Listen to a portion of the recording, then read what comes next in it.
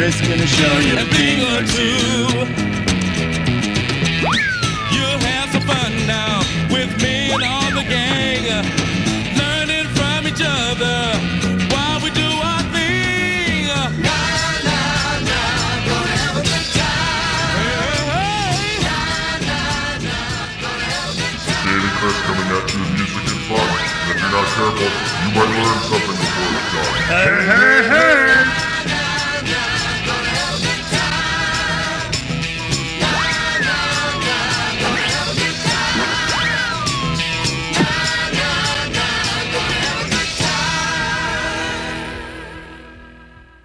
This episode of Dopey is brought to you by our very good friends at Oro Recovery. Oro Recovery is in beautiful, sunny Southern California, created by our friend Bob Forrest and his friends Evan, Jared, and Bob.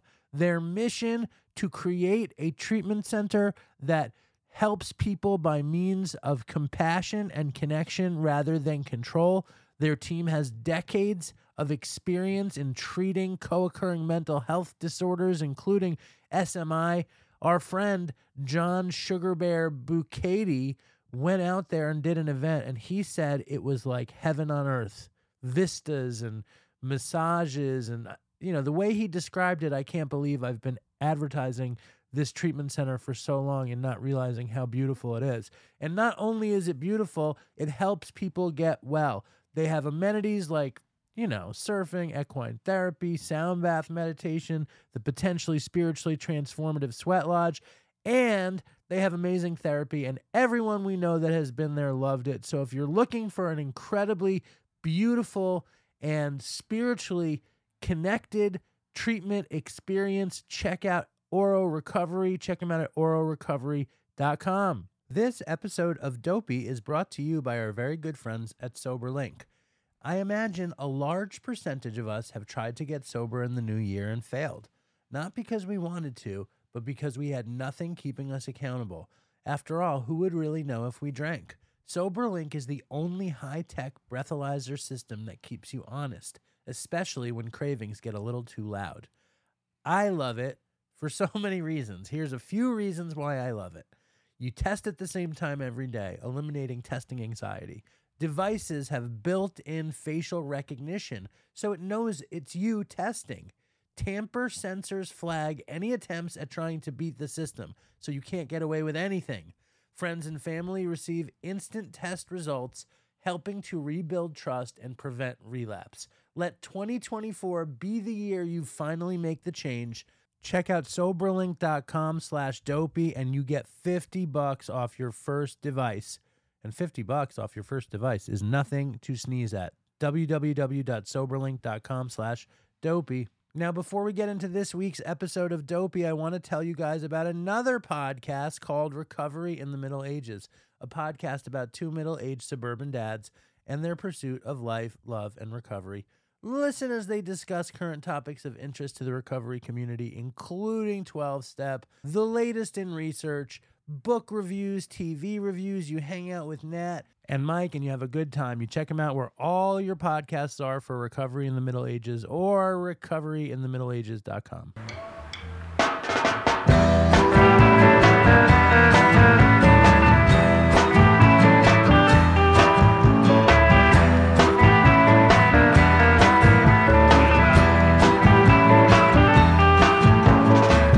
Hello and welcome to Dopey, the podcast on drugs, addiction, and dumb shit.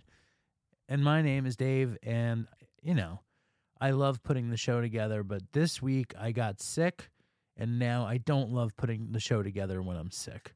I hear my voice doesn't sound so great. I just hear it in my head. It's fucking annoying.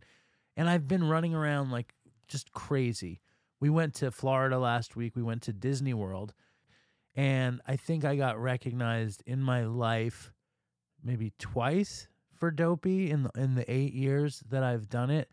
And in Disney World, I got recognized twice. Right there. Like me and my family were going to dinner at the Disney Wilderness Lodge, which is very beautiful. And I was talking to my daughter Nora, and I was saying to Nora how I bet in the time that we're in Disney World, we will see somebody that we know, that will run into somebody that we know. Or maybe I asked her, do you think we'll run into anybody that we know? And maybe the next second, this dude, his name was Bob, he said, Dave from Dopey? Or maybe he just said Dopey. Or he said Dave. I don't know. And it turned out he was a longtime Dopey fan, and he was bringing his kids to dinner at the Wilderness Lodge. And at the dinner, they had the kids meet Snow White and the Wicked Queen and Grumpy the Dwarf and Dopey the Dwarf. So that was cool. And I took a picture with the dwarf, and I think I took a picture with Bob, and we went about our day, and I felt very, very good about myself. And another day we were down there, we were at the Animal Kingdom, park, Disney Animal Kingdom Park. And this other dude came up and recognized me. And he was so excited to meet me. And it was very cool because that doesn't happen very often. And it was very impressive to my family.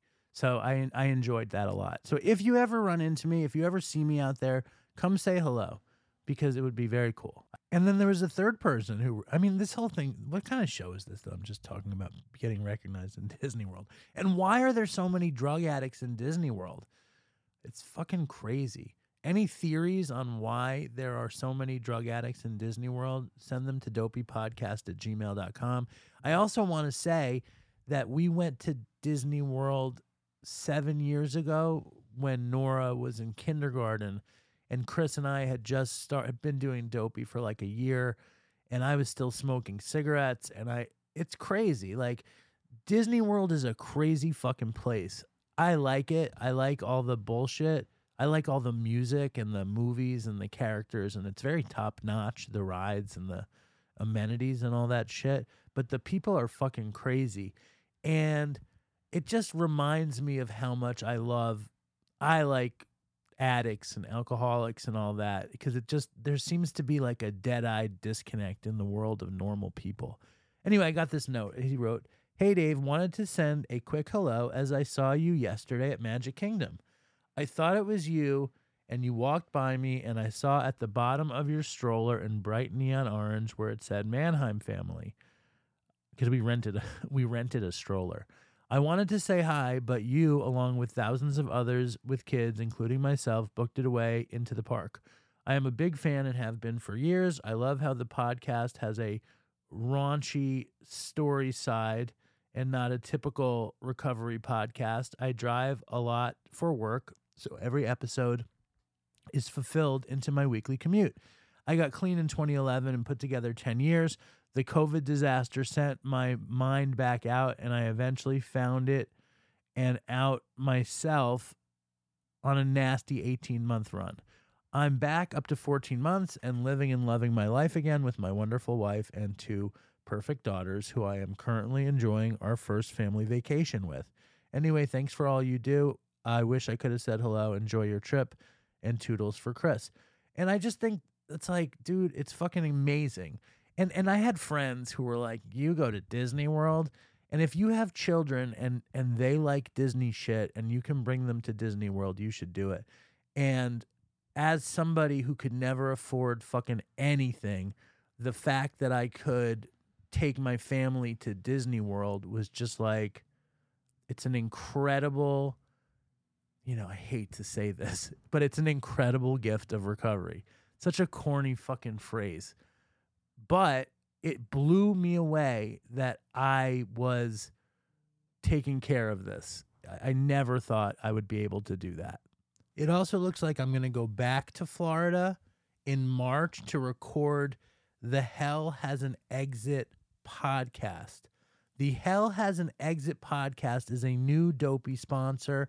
Teddy interviews recovering addicts, people who have spent decades in prison for wrongful convictions. Next week, Teddy sits down with Chappie, a.k.a. Peter Meyerhoff, who spent 12 years in prison, a crazy meth addict, and multiple overdoses with the comeback of the century. Check out the Hell Has an Exit podcast. It's available wherever you get your podcasts. You can find videos on YouTube. You can find everything at hellhasanexitpod.com. I just saw a clip with Chappie talking shit about Wes Watson, and it's great. So check out hellhasanexitpod.com. So we have a ton of stuff to get to. I know I've been saying this the past few weeks, but I think soon we're going to do a second show a week because we get so much stuff from Dopey Nation, and I want to have a place to play it. And I don't know. I've been listening to this horrible podcast called Nick's Film School, and I listen to it. I listen to hours and hours of it, and the host often gets drunk, and it's not the best podcast, but I enjoy listening to them talk about the Knicks. The Knicks just had the biggest month they've had in 30 years, and I'm just so in. You know that I'm a freak for the Knicks. So I always look for the next Knicks Film School podcast, and I was thinking maybe we should be doing extra dopey podcasts with stuff from listeners. And I got a note from a guy named Josh who just celebrated 6 months, and he wanted to shout out, so we're going to shout out Josh. Skinny Vinny got 6 years. Let's hear it for him. And Dopey Nation stalwart Andy Len just celebrated a month. So let's hear it for these guys. And if you want your anniversary to be mentioned on the show, send in a note to dopeypodcast@gmail.com. I also got, do you guys remember that crazy Australian guy who was sending in these messages? I told him to send in a voice memo, and he sent in like, I don't know, 12 minutes of voice memos that I can't get myself to listen to. It's Damien. I'm going to play a couple of them right now. This is Damien. But before we play Damien's insane Australian psychedelic adventure, I need to say that this episode of Dopey is brought to you by Mountainside Recovery. If you know about Dopey at all, you know that Chris and I met at Mountainside. We went there in 2011, both of us to get off of IV heroin, Chris getting off IV coke. Mountainside was an incredible place to go. There were, I mean, just to meet somebody like Chris in a place like that just shows the ability to make friends in that place and the ability to connect in that place. Mountainside offers a full continuum of care, which includes detox, residential, long-term residential, outpatient, and recovery coaching programs. So whatever program a person needs, they have it. They also recently started 2 programs specifically designed to help families heal too. Also, another thing that's so cool about Mountainside is their range of holistic wellness activities. You heard Tuan last week, and they do so many cool things. Yoga, acupuncture, sound bath, sweat lodge, qigong, whatever. I did all of that there. It was an incredible experience. If you want to check out Mountainside, go to mountainside.com/dopey. They set up a little Dopey site. You could see a little bit about me and Chris at Mountainside. They also have a phone number, 1-888-833-4922. Call them if you're feeling fucked and you want to stay in the Northeast. Check out mountainside.com/dopey. And now here is Damien's insane Datura experience. And I'm playing this in excerpts because he sent 15 minutes of clips. So this is a little chunk of Damien. I just want to be clear before I play these Damien clips.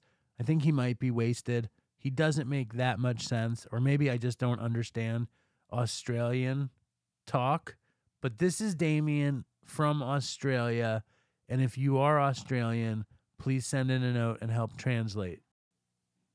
Dude, I'm telling you about the methamphetamines, but honestly, my pure dopey story comes from fucking hallucinogenics, dude, and that's when I took Debauchery.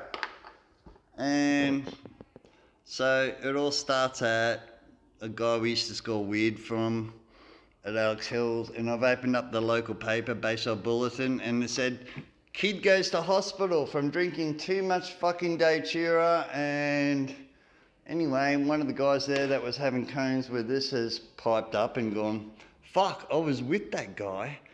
He's the fucking one who took the fucking flowers off the tree and drank them and then got all fucked up. And I've looked at my mate and gone, well, at least it's a free trip to hospital. Let's do it, bro. So we grabbed this cunt and forced him to show us where the fucking tree was. So, after he led us to this local street a couple of corners away, he's gone, that's the house right there. Now, there are two fucking 80-year-old people in there doing gardening. This fucking garden is immaculate, but there's a brick wall at the front of the fucking house. So, we just piss bolted straight towards them, and they looked up at us and seen us coming, and they didn't know what the fuck to think. But anyway, we fucking jumped the brick fence, got to the Debauchery tree, which is an angel's trumpet tree, and started pulling fucking flowers off this fucking thing.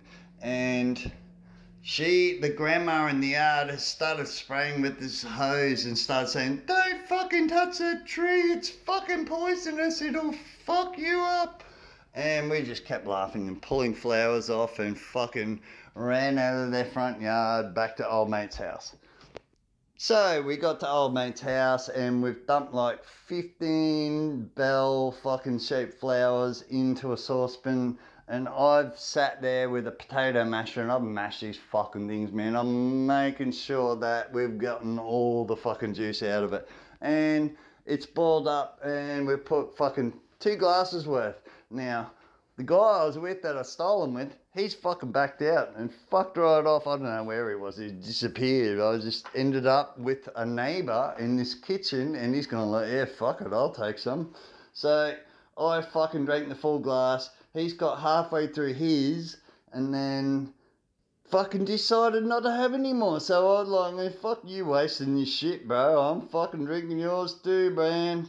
And I fucking drank his as well as mine, so 1.5 glasses. Probably about 12 flowers worth. And holy fuck. I've got to explain to you something about tripping on datura. So you don't see like cartoon shapes. It's not like mushrooms. It's not like, you know what I mean? It's fucking enjoyable.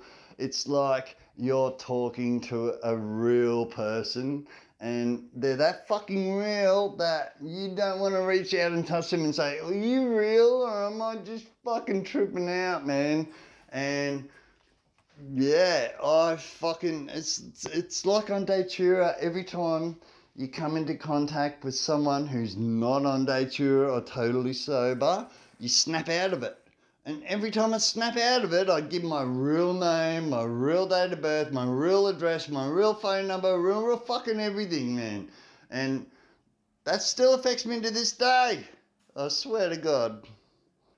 So, giving that shit out, like, dude, there were moments, I was tripping for 3 fucking days, dude. I did not come down. I was, like, remember taking it on a Friday afternoon, and then the guys at the house said, like, dude, you were just sitting at a circle table, having a conversation with 3 people that weren't fucking there. You handed out cigarettes to them, you lit their cigarettes, and I remember the conversation. I was fucking lighting their cigarettes and they were smoking them and we were having a full fucking conversation, but everyone else at the house said, nah, dude, those cigarettes just fell on the table, they rolled off on the ground, we were going and picking them up and smoking them. You were lighting thin air, cunt. Like, seriously, fucking thin air.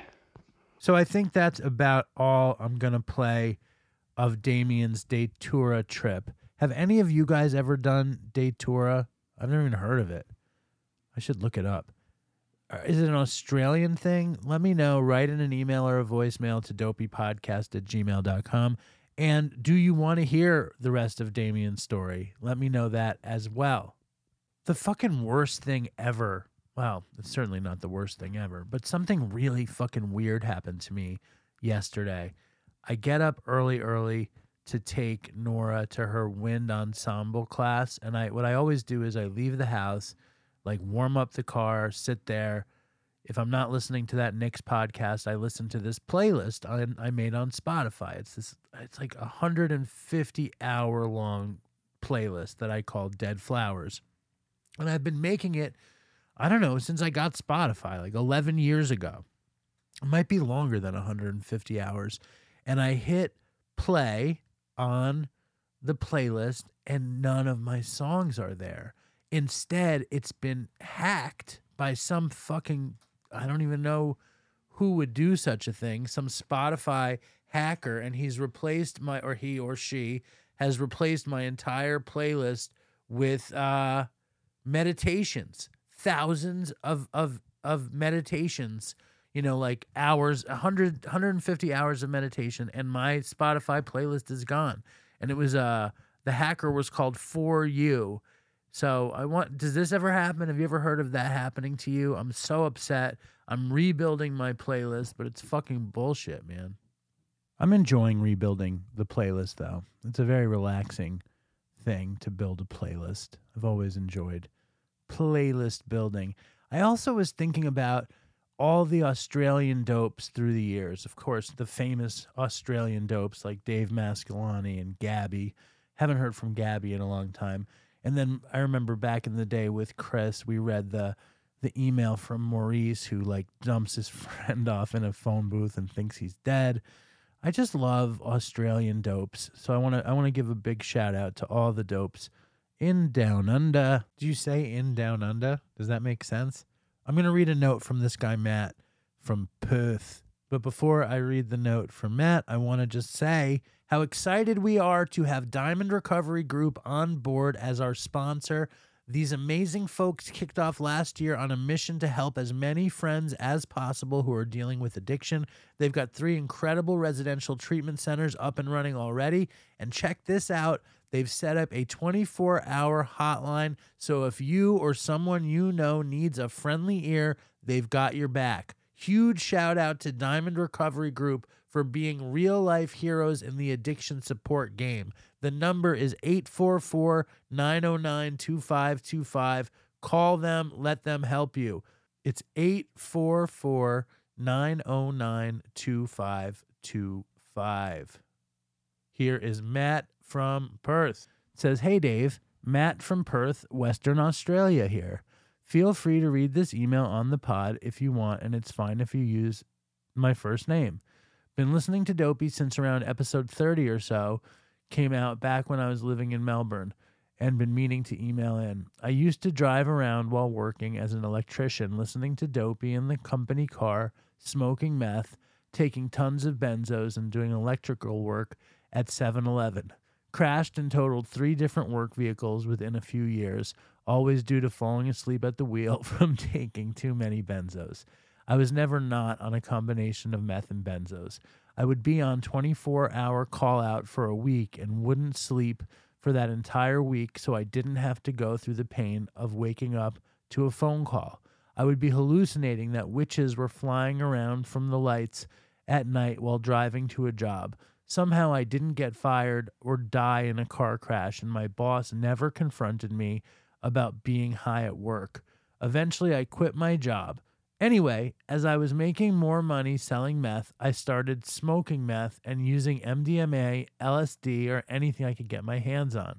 At 16, I was just like Chris, fascinated by the different experiences to be had, and got heavily into researching drugs on Arrowhead or Blue Light and ordering every possible substance from Silk Road, etc. When I was an apprentice, I would smoke meth with my bosses after work on Fridays and at work parties. Eventually, I moved back to Perth after breaking my neck in a car accident in Melbourne, again from nodding off on benzos after being awake for a few days. Even with a neck brace on for 3 months, I didn't stop using meth, heroin, and benzos. Overdosing on heroin with the neck brace on and waking up in the intensive care unit with a tube down my throat breathing for me didn't stop me. Fast forward and I wind up in jail for 6 weeks on remand for numerous charges, which I will share about another time. After this, I spent 1 month in a psych ward and then 6 months in rehab. This was the wake-up call I needed, and I've now been abstinent from drugs and alcohol for 4 years on January 26th. I now work in a co-occurring mental health and alcohol and recovery program. This is just a brief summary of my time using, and I have a bunch of stories I can email you when I get some more time. Just wanted to get the ball rolling and reach out. I didn't listen to Dopey for a couple of years when my using was at its worst, and when I was in early recovery when I started listening and found out Chris had died, I couldn't believe it. It's so fucking sad. I listen to every episode as soon as they come out, and it truly helps me feel connected to the community. These days, my recovery revolves around meditation, fitness, mountain biking, family, and friends, working in the mental health field, and my partner. I tried NA out when I was fresh from rehab, and it wasn't right for me. I think the meeting scene is maybe different in Australia, but I've always struggled with the higher power stuff. I'm not sure if this email makes much sense, but I just finished work and can't be bothered reading over it too much. Stay strong, Dopey Nation, and fucking toodles for Chris. And that is Matt from Perth, and I appreciate the note. It really interests me. I don't know how much the higher power thing upsets people trying to get sober. Like, I have a friend who I used to work with, and he's relapsing all over the place, and he cannot stay sober, and he says he goes to meetings, but he hates the higher power thing, and Matt just talked about his issue with the higher power thing. And I just want to say, like, I don't know, like, to be actually spiritual seems like a great thing to be, seems like a stretch, but the universe is a really, really, really big place. And if you can't, I mean, like, I'm not so big on God, on the idea of an omnipotent deity, but I am big on the universe being bigger than me, than the ocean being bigger than me, that the world being bigger than me, that love is bigger than me. And I just think willingness is the greatest piece in getting sober. Like, I think willingness and open-mindedness. So that's my big fucking spiel. If you are I feel like willingness is the secret sauce. Like, if I'm willing to say I'm an alcoholic, even though I probably wasn't, or if I'm willing to pray to a higher power that I don't necessarily understand, I feel like it unlocks some magical shit, and I suggest that people try it.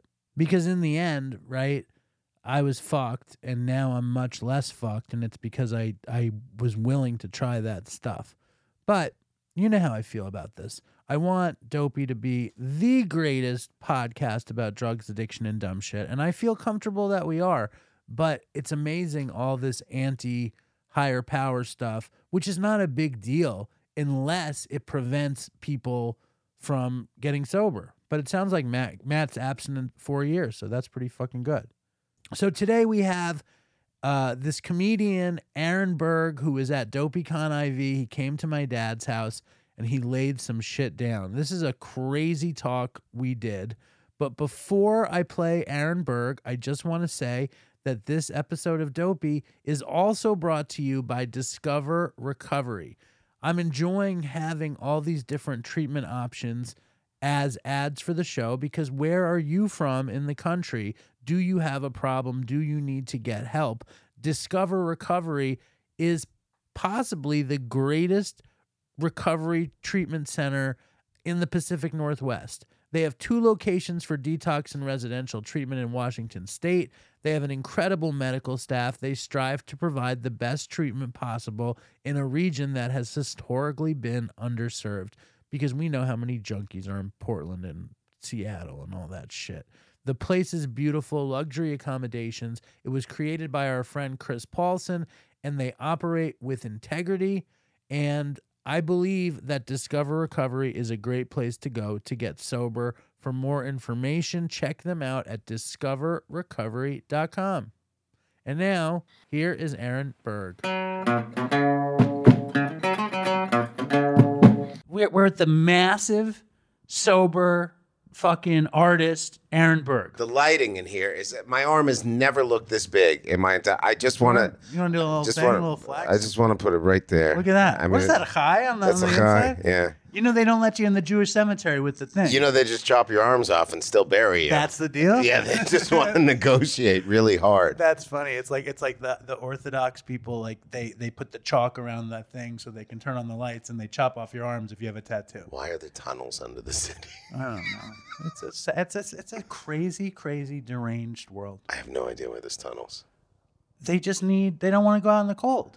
Come on. So you're saying it's like a mall? Yeah, it's like college. It's a college in campus. Winnipeg, Manitoba, they have a mall, and they have all these tunnels underneath with their stores and stuff because it's so cold in Winnipeg.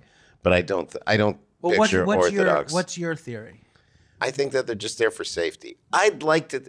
Here's what I came up with in the hot tub last night. Hold on, you And- have a hot tub at home? Yeah, Is it indoor or outdoor? outdoor. How's that? You keep it hot all winter? Yeah, it's Kevlar. You This like is- it? Yeah, I love it. How much does it cost? About $6,000. Is it? You're happy with the purchase? Very happy with the When purchase. did you buy it? A year ago. Wow. Prior to that, I would go with inflatable hot tubs, which are $330 on Amazon. And they're great, but they last a year. And then when the winter comes, the motor won't take the cold, so it always breaks down. How quickly did you take the plunge to buy the hot tub? After 3 years of considering it, I don't jump in too fast. Tell me everything about hot tub ownership, because I'm on the threshold. Okay. You don't have to maintain it a lot. You just need a couple chemicals. You throw them in once a week. You got to clean the sifty thing. I don't know what it's Do called. you do it, exactly. or does your wife I do it. Nice. My wife does not. My wife does toilets and mops. And for that, believes she should be heralded as probably the greatest wife in the world. Well, my wife would have to do the hot tub. She doesn't do the toilet or the mop, but she knows that I would not be able to handle The hot tub's very easy. Tell me more. You put a spoon of chlorine in and a spoon of pH riser in, and that's it. And then you get in. How I'm in it often? 5 nights a week. 5 nights a week. I love it. I do my writing in there. I'll watch a hockey game on my phone in there. It's paradise. You write on the phone, or you write pen and paper? I'll write on the phone. In the hot tub. In the hot tub. 5 nights a week. Yeah, It's amazing. it's great. You're my new hero. No, Thank come on. For sitting in a hot tub, you. Dude, for buying a hot tub. you should do it. I want to do You it. could get one for cheaper. You could go to Best Buy or not Best Buy, Costco. But They have the inflatable at Costco. get the inflatable. No, Why don't you do the no, inflatable? because we can't handle it. We Where have are the you going to put it? on the deck. Which deck? Here? No. Yeah, we're gonna put it on my dad's fucking terrace. You have like a real deck. No, where I you live on Long Island. Oh, yeah, do it. We should do it. You can go cheaper than $6. I got mine made of Kevlar. It's bulletproof in case people come for Just you. in case. But you were saying I was the most liked and simultaneously the most hated because Yes. I'm very polarizing. That's why I have a Kevlar hot tub.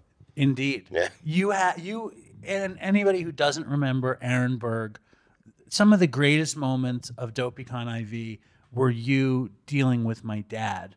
And you didn't deal with him directly, just him absorbing the vagina and the coke on black cock. Mm-hmm. And it was just a wonderful experience for me. So I want to thank you for doing that. I thought you were disappointed in my performance. How? Because I looked over at you, and you had a lot on your plate that day. DopeyCon is a big undertaking for anybody, let alone for you, to organize from the top to the bottom.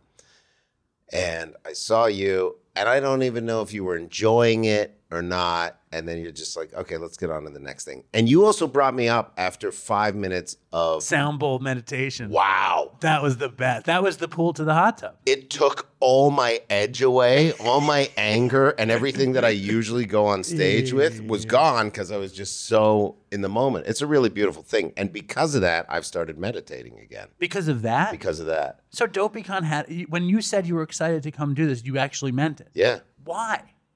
There's something about you where you're like this enigma, where it's like nobody should like you. You're not, you know what I mean? Yeah. You're a very jovial guy, but Yeah. when you look at your resume Yeah. of life, Yes. other than, overcoming a huge thing, nobody should like you. You work in a deli. Yeah. You're kind of schlubby. Yes. Nobody should like you. That's fair. But there's something about you that I think brings out the best in other people, and I don't know how exactly that is. But there's like something inspirational and aspirational about you at the same time. Did you say Asperger's or aspirational? Aspirational. That's you nice. You're too old to have Asperger's. I don't know. Thank you. Thank you for commenting on my schlubbiness and my elderliness. Yeah, but the way I did it was very charming. Yeah. Well, I'm glad you're here, and it was like you were always in the back of my head, and I don't know how it. I think I was watching Instagram, and I saw you doing something, and I was like, why didn't I get Aaron Berg on the show? Yeah. And then you're like, I can come tomorrow, and I was like, fantastic. Yeah, and I don't know what your hours are, but it was weird because you texted me at 7 a.m. I and know people don't like that. But I'm up. I wake up at 7, so it's cool that. And then it's early enough in the day that it's the first thing I deal with, and I'm like, yeah, I'd love to do that because my anxiety doesn't take over about like I have so much to do today. Oh, I got to push that. I don't want to go into the city. Blah blah blah. And now it's fun. This is great. Well, I'm glad you're here, and You were just talking about some stripper business, it's art, movies. You're writing a movie about your stripper career. I wrote a movie about it, about how I was a stripper. And I'm talking about how I want to unplug from everything. I want to unplug. I'm shadow banned on Instagram. So is that even a thing, though? Yeah, none of my stuff can go viral. Only my followers can see my stuff, which sounds cultish in itself.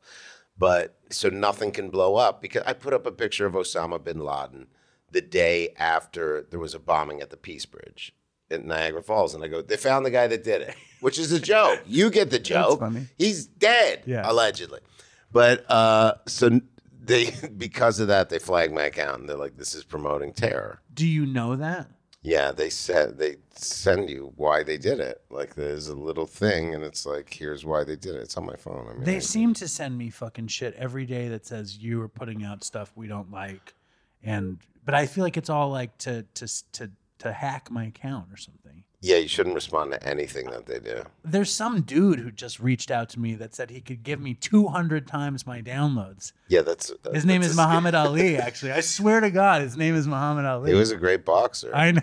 I said, what's your track record like? He said, I have one client. He's really happy with my work. Yeah. When is the first time you got high? I want to get to your stripper career. I want to hear the story of Aaron Berg. Okay. Even though bantering is fun. First time I got high, probably 15 years old, 14 or 15 years old. I was thinking about, I did hash. I smoked hash. Nice. Bottle I tokes. loved hash. Bottle tokes. So bottle tokes is what? You would take a glass bottle, you put a stone in there, you'd hit the stone through until a little hole went where the stone was. Then you take a cigarette, you'd score the hash. Hold on. Start with the glass bottle. This is a very Canadian thing. You get like a Yoo-hoo bottle or something. You're Canadian? Yeah. From Manitoba? No, from Toronto. Okay. I'm American now. Good for you. I'm dual, but I'd never travel with my Canadian passport because they'll try and take it from you at the border. Why? Because they're like, do you have your Canadian passport? If you say yes, they'll go, let me see. And they'll go, okay, you don't need this anymore. They'll take it. It's theft. It makes much more sense to me now why you're happy to be here because you're Canadian. Why? I didn't know you were Canadian, but Canadians are just nicer people and they're happier to be places than I thought you were just some guy from New Jersey. No, I've become very New Jersey. You've become some guy pickup truck, from New Jersey. Guns. I got the High whole on thing. the bicep. High on the bicep. This is what you would do. You'd buy hash. Scott Sanderson had it. That was his name. Don't know if he's still around. I always say everybody's full name. I'm not doxing them. It's just what it is. Shout out to Scott. Really Sanderson. attractive man. Dated this girl. They were both the most gorgeous couple. He came from a divorced family, so his dad didn't give a shit about him. Dad lived in a nice condo, so he had all this money. He'd always buy drugs. And you'd buy the hash. You'd take a little piece. You'd break it off. You'd put it on a safety pin. You'd score it with a lighter to make it softer. Break it up into little pieces like that. We would do that with a jar. Okay. We'd have a jar, and then the jar would have a cork top, and we'd put a pin in that, put the hash on that, burn it, put it in the jar. Jar fills up with smoke. Drink the jar. Sounds like a good idea. We did way worse. You would take a cigarette, smoke a bit of a cigarette, and then we'd sing the song "Time to Brew a Bot." Time to brew a bot. It was like Jimi Hendrix. Time to a bottle toke. So the bottle you take, So hold on, they'd play Purple we just Haze sing it. and you'd sing we Time just to Brew sing a Bot. it. Time to brew a bot. Yeah, it was Purple Haze. The stone would be in the bottle. You'd smash it till there was a hole. Then you'd take your cigarette, tap the piece of hash, and then for some reason, I don't know why, you'd put it in, cover it with your hand. The cigarette's in these fingers right here. And it's in there, and then it fills up with smoke. Cigarette smoke, too, which you're not thinking, back then you didn't know.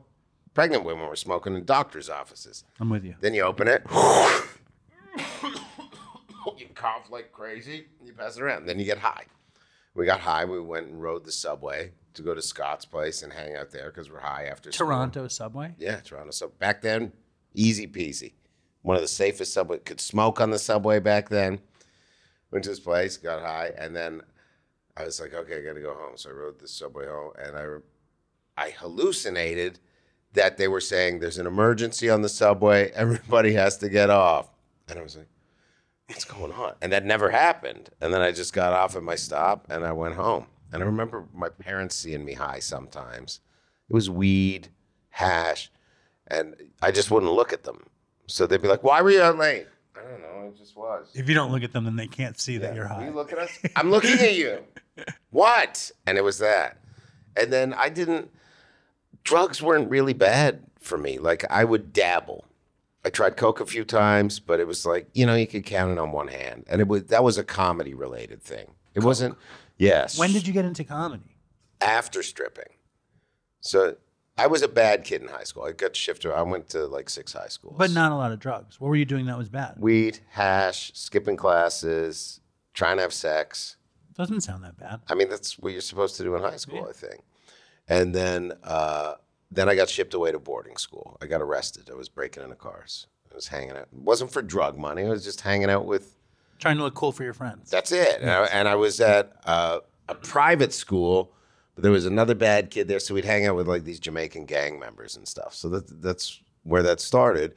And we're breaking into cars one night and stealing checks or change or whatever's in the debt. And then and some guy leans out his window, "Get away from my car." We're like, "Fuck you, buddy." And we ran down the street, "Yeah, loser." And we went to a McDonald's to hide. And then all of a sudden these cops show up and they come in. They're like, "You're not with them, are you?" Because I was the only white guy. And I go, So wait, you were breaking into cars with a Jamaican gang? "Yeah." Nice. How did you meet them? Scarborough, which is a area in Toronto. One guy that went to my school, Jason, hung out with. He was from a poor neighborhood, so I was fascinated by it because I was middle class. So the notion of the projects and people shooting each other and I'd watch full on fist fights and people walk up and be like, "We have me money out here," and you're like, "Oh, this is phenomenal." Yes. And I could fight. I was into martial arts at the time, so they liked the fact that I could fight. And I was this little tiny guy, and I'm running around talking in Jamaican and stuff, and they loved it. And then I was fascinated by it. And I remember my parents kicked me out. They're like, "We're done. We're not going to deal with you." They left 2 garbage bags out front It sounds like I'm a much harsher addict than I am. And I took the garbage bag and I stayed in the projects they put all for your 2 shit weeks. in clothes. And Yeah. said, "You're out, Aaron." Yeah. Nice Jewish home too. Yeah. And you left to go live with the Jamaican gangs in the project. Yeah, in the projects. And how was in a that? basement, cold basement. And it was fine for 2 weeks. And then I remember I just called my mom. I'm like, "Can I come home?" And they picked me up and I was so tired. And I slept, I think, for 2 or 3 days, which is what a drug addict would do. So they thought You were really bad. So they made me help. pee in a thing, and they drug tested me. This is back when you couldn't just go to CVS and buy a drug test to see if your kid's snorting fentanyl, and I peed and I had no drugs in my system. And then it was like, I think they're like, "Okay, you're okay." And then I got arrested, and then it was, you're either going to boarding school or like army prep school. So I went to boarding school, and that turned my life around. I was still bad. I got suspended like 3 or 4 times, drinking, smoking cigarettes, but I was able to find this one teacher that taught like a writer's craft class. Mr. Cole was his name. And he just taught me about the sense of rebellion in the arts. And I started the school paper called The Rambler. And we would just make fun, like, "The headmaster's a loser.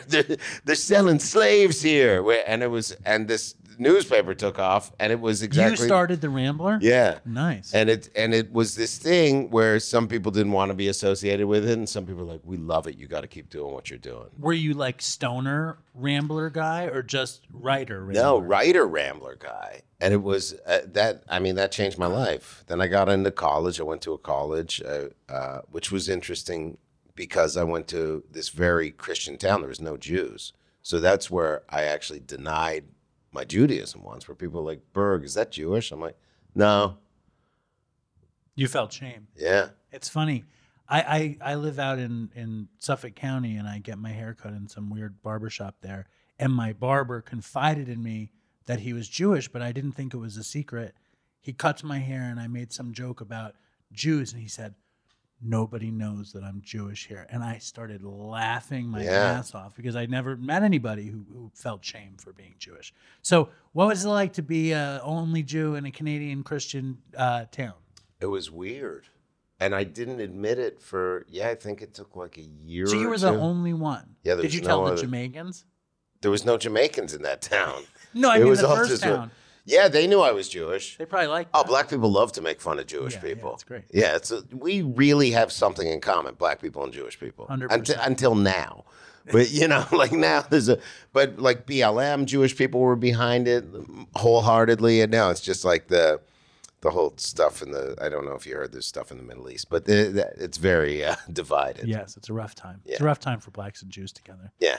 So tell me more. I want to know everything that happened to you. So I go to college. I fall in love with this girl named Melissa. She lives in Long Island now. She was from Canada, a small town called Moncton, New Brunswick. Fell in love with her. Thought she was the love of my life. Gorgeous, green eyes, really smart girl.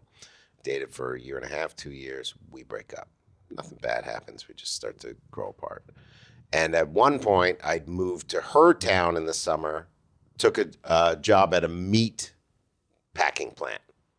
Worked there for a day. Couldn't take it. Covered in blood and ice. I'm like, I can't do this anymore. This isn't for me. My mom used to have a sign up in my room that says, I'm too good looking for manual labor. And that's how you felt. Which is a horrible thing to convince your kid of. It's good to instill some kind of pride. All right. So after we break up, I got to show her. She's got to regret breaking up with me. So I start bodybuilding because her boyfriend before me was a bodybuilder. So before that, you were just mild-mannered, Little Aaron Berg. schlubby, Aaron party Berg. guy, drinking beers, having fun. So I start bodybuilding because the guy before me was this big, muscly guy, and I was like, that must be what she's into. I don't know why the logic went there. Start bodybuilding. Then I discover steroids, which if you haven't done, they're amazing. I've never done them. You got to try Do you still do them? No, but I do testosterone replacement therapy. What do they do for that? You go They to the shoot steroids in doctor. your- That's exactly it. It's steroids, but without calling them steroids. Right. Because testosterone's in your body naturally. Right. So you're not really putting, like that's not, I wouldn't look like that, 51 years old. Come on. I'm considering, just listening to you, I'm considering it. I have body dysmorphia too. Do I you know what that is? have it bad. Yeah. So when you call me schlubby, it does not help. I'm my sorry, I didn't mean to do Oh, that. stop. You're really lean and you look great. Just cut it out. Okay. Cut it out, Berg. All right. So I start doing steroids. My cousin has In the butt, the shot. I started doing the pills first because I didn't want to put needles in me. Cycling, yeah. You know this. I just like the term cycling. Cycling sounds good. Yeah, it sounds like a Peloton, but Sounds like- instead yeah. you're shooting stuff in your butt. It's amazing. It's a really gay habit to have, isn't it? It's the best. And then sometimes you got to get your friends to do it. You want to shoot me in the butt? Yes. Yeah. We did steroids. So I started taking Winstrol pills. And then I started seeing results. And I was like, oh, this is good. How soon after do you start cycling that you see results? Within a year of training, I won my first contest. My body took to it like crazy. It was unheard of how far I got in 1 year. I won like 1994 Mr. Toronto lightweight. No way. Yeah. So you're cycling with pills, and you're like, I'm gonna be a bodybuilder in competition, flexing and all that stuff. I don't know how it came. Here's what happened. I walked into Pitbull gym. Pitbull was the best gym in Toronto. These guys were freaks. And there was a guy I saw, and he looked like a jacked up Superman. Long hair, white guy, like almost looked like dreads, big Superman tattoos. Huge, just scary to look at. And I go, boy, I wonder if one day I could look like that. And so I started doing drugs. And this guy's name was Kevin. And he works his way into the story later on. It's amazing how this foreshadowed. So I start training. I meet some other guys. They're from kind of rough neighborhood around there. A guy named Jim, who I just talked to a couple weeks ago, who reached out to me after not talking to me for years, because when I started stripping, he goes, don't strip for men ever. And I did start stripping for men, and he stopped talking to me. And he reached out to me. This is 25 years later. He's like, dude, I'm sorry. I was so small-minded. So homophobic back Yeah, then. and then I sent him pictures of my dick. Did you? No, I didn't. That'd be great. That'd be funny. And then, so I see this guy. I go, I want to be able to look that good. So I started doing it. I started doing roids. I did the first contest, and it was all life focus. I wouldn't cheat on my diet. If I took a bite of something, I'd spit it out. So what was your diet like? Back then, it was like 5 protein shakes a day, plain baked potatoes, egg whites. That was it. all day, all day. every day. Yeah. Nothing else. No, nothing else. And you're fucking taking pills and you're working And out. I was shooting up by that point. Shooting in your butt. Yeah, shooting in my butt. Winstrol, Primobolan. How soon after you started taking steroids did you start shooting them? 8 months, a year. Because were the guys like, you're not going to get there unless you shoot him in your butt? Yeah, people are like, you want to do this. Like, I hired a trainer, and he's like, what are you taking? I go, a little bit of this. I don't want to take. He's like, no, you need this, this, this. And you need to shoot it in your butt. Yeah. That's amazing. Yeah. Because it's so similar to drug addiction, isn't it? It is. I mean, It is drug addiction. I'm an addict for sure. And I don't think my wife understands. My wife drinks. My drug of choice was alcohol for years and years. I'd drink 3 or 4 bottles of red wine a day. I'd drink a bottle of wine. I'd go out to shows in the city, and I'd drink for free all night at my shows and the nice clubs. So I'd be like, give me another Malbec. And you don't feel like a degenerate. You don't feel like a Malbec. degenerate, but you are a degenerate. And so my wife doesn't understand where I'll say, like, I'm an addict. I can't. And, she keeps whining around the house and stuff. And, I still fantasize, one day I'll be okay enough that I can have a drink. But I know I won't. So if I drank, I'd leave my wife. I'd tell her that. I go, if I drink, this is over. Like, just so you know, that's what That's would the happen. one thing that holds our family together is me not drinking a Malbec tonight. That's exactly it. I can totally relate. Because it's a slippery slope. I go on the road. I'm on the road. I get, chicks are into me when I'm on the road. All of a sudden, I'll go out have a wine or two. All of a sudden, your decision-making process is Everything's gone. done. You're shooting non-testosterone cycles in your body. It's like a thing. Did you ever shoot anything else? No. See, I think that's interesting. So, fucking year 1, you see results how quickly? Quick. Like within a year. I got pictures. I'll show you. It's online. You can just look up Berg bodybuilder. There's a picture of me at my first contest. Did you ever do AA or anything like that? I've gone to a couple meetings. Have you heard it talked about how people are addicts and alcoholics talk about being uncomfortable in their skin, which is why they drank and used? Yeah. Do you think that there's any similarity with what got you so involved in bodybuilding to feel okay in your skin or anything like that? Or was it just Melissa? I think there was. When I was 6, I remember looking in the mirror and I remember like posing and picturing like, one day from 6 years old, I had this image. So I don't know if it was uncomfortable in my skin, but I also know that if I was big and muscly, that would be the first thing people paid attention to. They wouldn't pay attention to, hey, what's going on inside of you? What type of fucked up shit is happening? You're like, this guy's huge. It's a distraction. Right. Because when you see someone that's really muscly and like a small, tight-fitting T-shirt, that's the first thing you look at. Now, as you grow older, you're like, this guy's clearly masking something. But when you're a kid, you wouldn't know that. This guy has serious, obvious mental problems. Serious, obvious mental problems. But because of Melissa, that's why I did it at that point. And then after that bodybuilding show, there was this moment where I was like, what am I going to do? And I started thinking of it as this heightened thing where like, I'm a modern day philosopher. Look at my body. It's so perfect. I need to work on my mind and my soul. You were a Renaissance man. That's exactly what I thought. But were you still writing? Were you still doing the Rambler stuff? I wrote a poetry book that was so bad called 21 Without a Trace. I want to hear it. There's 2 copies of it left. Okay. It's like a little green print your own thing about breaking up with Melissa. And it was all anagrams. Like if you read down the first, like, I miss you, Melissa. That's great. Come back to me. Come back like, to me, Melissa. And then I was like, what can I do? And I'm either going to become a bouncer or a stripper. So I tried bouncing, and I'm short. And so I worked at this pub near my parents' house, and I'd sit on the stool, and I'd be reading Kierkegaard and Aristotle. Deep writing. I'm such a smart bouncer. And then, I'm such a smart, muscular man. Yeah, that's exactly it. And then it gets to the point, by the way, when you're a muscular man, that you can be sexually harassed. So I worked in this restaurant, and all these women were there, and they're like, oh, look at you, like, grab me. And I was like, hey, that wouldn't be okay if it's the other way around. Was it okay to be funny? Like you don't see that many really, like Joe Piscopo lost it when he got funny. Most guys lose it when they get to be really It wasn't muscular. okay to be funny then. No one knew what it was. If you tried to talk to somebody and be funny, they'd be like, huh? Yeah. Why's this guy talking to me?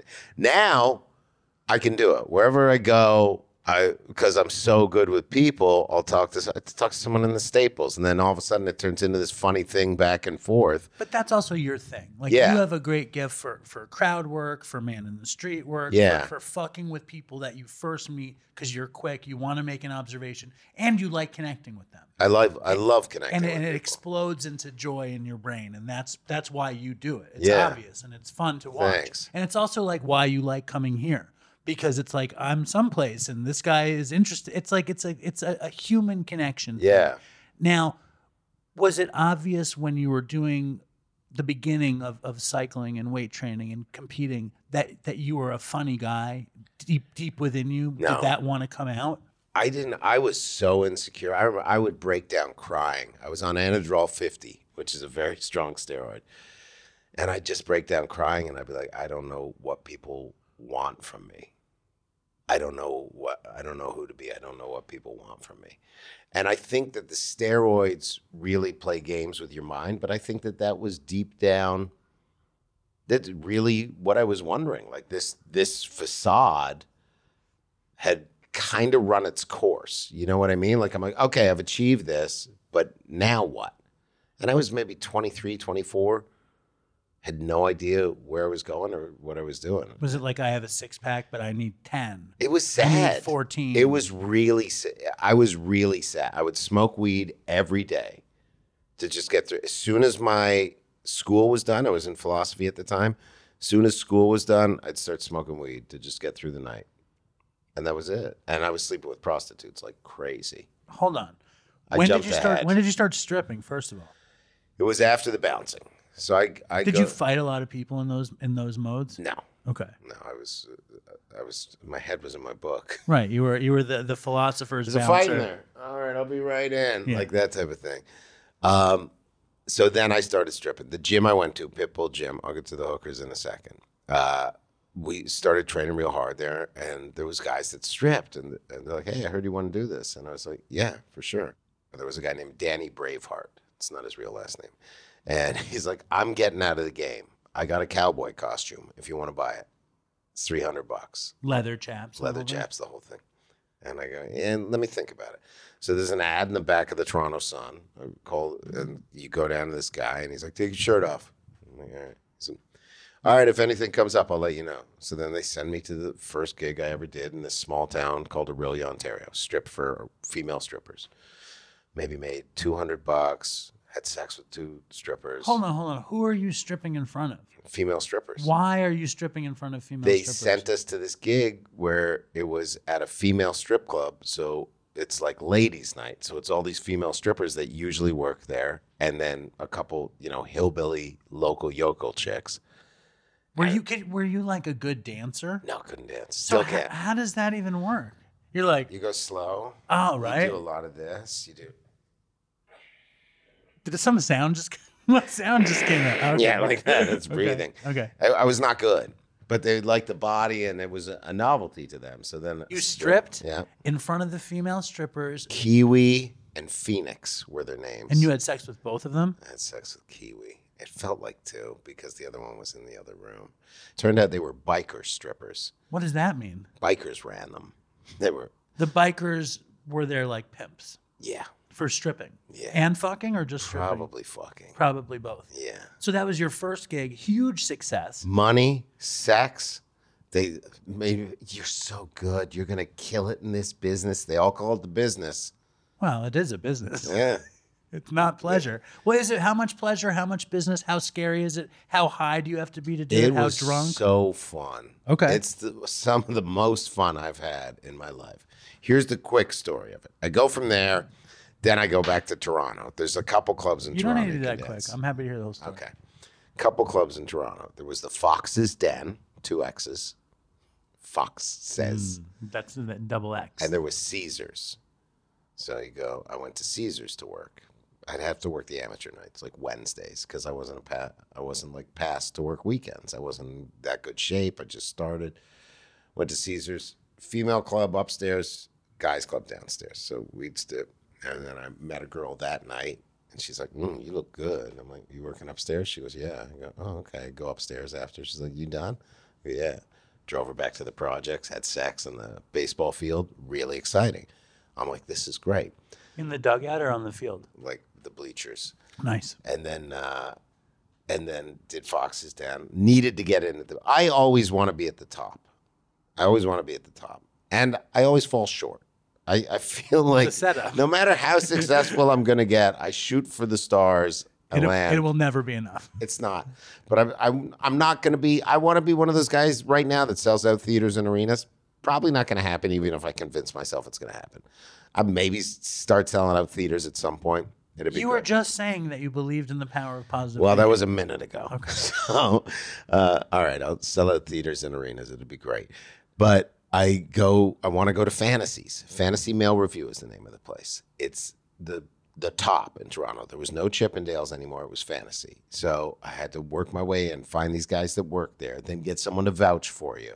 Then go by. I auditioned for the lady. Carmela was her name. Real, like, kind of mobstery lady. Ran the place with this guy named Diamond Dave, like this wannabe biker. Yeah. Had a lot of rings and would wear cowboy shirts and I danced and he goes, "Hey, Mom's at the back. She wants to talk to you." They called her Mom. Carmela's mom. Yeah, because all these guys were ne'er-do-wells that had no mother figure, so she wanted to be the mom. And I'm like, I got a mom.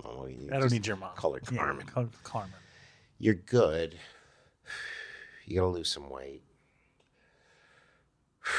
Come by Thursday. We'll try you out again. And make sure your Sundays are free. I thought you're closed on Sundays. It's gay night. You're going to do really, really good then.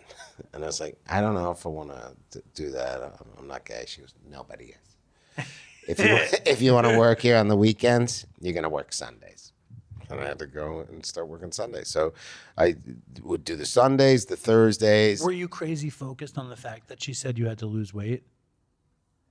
A little bit. I mean, I was like, oh, I'll do another cycle. And, and I think I never got in peak shape stripping. I was in better shape bodybuilding. Some of the guys were in great shape. Here's how I started to make my money. I started to get funny by stripping because I couldn't dance. So they hired me a dance teacher. The really gay choreographer guy came in. He's like, "What am I even working with?" He was so exasperated. Do you even know how to count to 2? And I was like, 1, 2. Oh my God, fucking fire me. And he was that furious.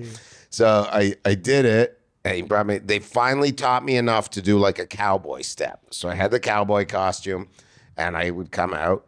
The old Clint Eastwood thing would play. The lights are down. Yeah. This is show business for me. It's show business. Lights are down. I pull the cap gun out. Boom, boom, boom, boom. Women. Then Thank God I'm a Country Boy came on by John Denver. Sure. And they taught me this little cowboy step that I would do. And it looked like I could dance. And then Cotton Eye Joe came on. So I'd do the same step. Just a little faster. Yes. And then Desperado came on. That's the sultry number. Or Wanted Dead or Alive. Now, you have to show dick for this. The slow song, you have to go full naked. Wow. Full naked. You have to get hard. And you have to tie an elastic around your cock and balls. No way. So when you get hard, it's me, you, 6 other guys in one room. And we're smoking a joint. Really fucking take some more Winstrol. Some guys would do this. Smoke a joint, pass it to me. And they jerk off while they're smoking with you. Yeah. Straight lotion on their hands, passing it around. Get hard. I gotta go. And then go. I could not do that. It took me 2 months to be able to get hard. I was trying these lotions that are like, get hard, stay hard lotion. Right. All this stuff. Finally, I got hard enough I could show my cock on stage. And boy, that was that a day. And I remember going up to Mom. Aren't you proud of me, Mom? Did you see it? I got hard, Mom. Did you see it? And then my real mom came one night. No, she did not. My real naked mom. Night? My real mom and aunt came. I told them I had the job, but I said, we don't go naked or anything like that. So she surprised you? Yeah, her and my aunt showed up and saw. And I didn't know. They left. And the next night I went for dinner.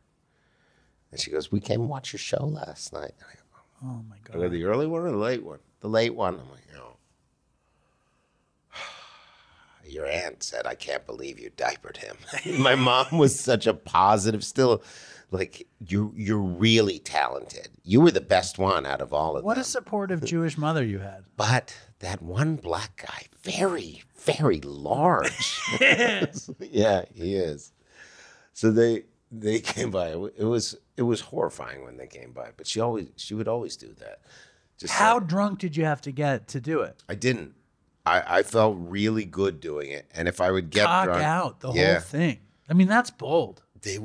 there was this roar. So you'd come out with a towel on for the slow song. There's a door. You'd go back after you did the first couple songs. Go back, take the clothes off, and put a towel on. Make sure your dick looks all good, everything's proper. And then you go out and you'd kind of just walk around all slow and sultry, and they'd be, take it off. And you go, and you'd turn, you'd show a little bit of butt. And you turn and want it, dead or alive. And then you'd pull it and have a pretty good dick for a short guy. So women would kind of like that. Because it's bigger because you're littler. Yeah, because I'm littler. And the elastic is tied off to keep. I was about 9 inches when I was stripping. Amazing. 9 and a quarter. Amazing. And I think now it's smaller, probably like 7 and change now. But if I lose some weight, it'll get bigger. Yeah. That's how penis size works. That's amazing. And it was great. It was so fun.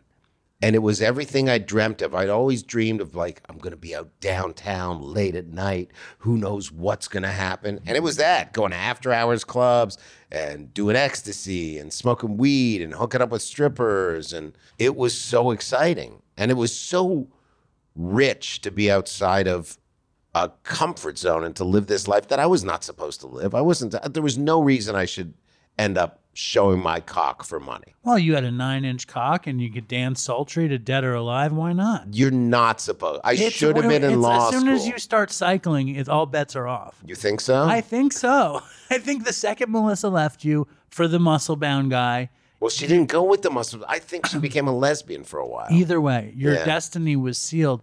But listen, it's fantastic. So, first of all, to have the thrill of a crowd be thrilled to see you naked. 300 women. I mean, that's got to be nobody's thrilled to see me in any capacity. I was Naked, excited clothed. to see you today. Well, that's nice. Yeah. You know what I'm saying. There's something in everybody's story that one man's ceiling is another man's floor. Maybe you thought you should be a doctor. Do you know how many doctors wish? A lawyer. How many lawyers wish that they could go out on a stage and people be excited to see their I would cocks? say between 6 and 9. I think you're wrong. I think you're wrong.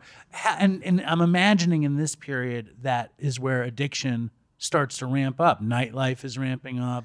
Ecstasy, fucking strippers, Kiwi, Phoenix. Trudy, Sunshine. I fell in love with her. Dated her for 6 months. Thought I knocked her up. I told this story at DopeyCon. Thought I knocked her up. Luckily, it was ovarian cancer. She was not pregnant, but it was a scare. Did she live? She kept the cancer. Yeah, she lived. Okay. Is she okay? She left me for a drug dealer, for like a Latin drug dealer. I lent her my car one night. She cheated on me in my car.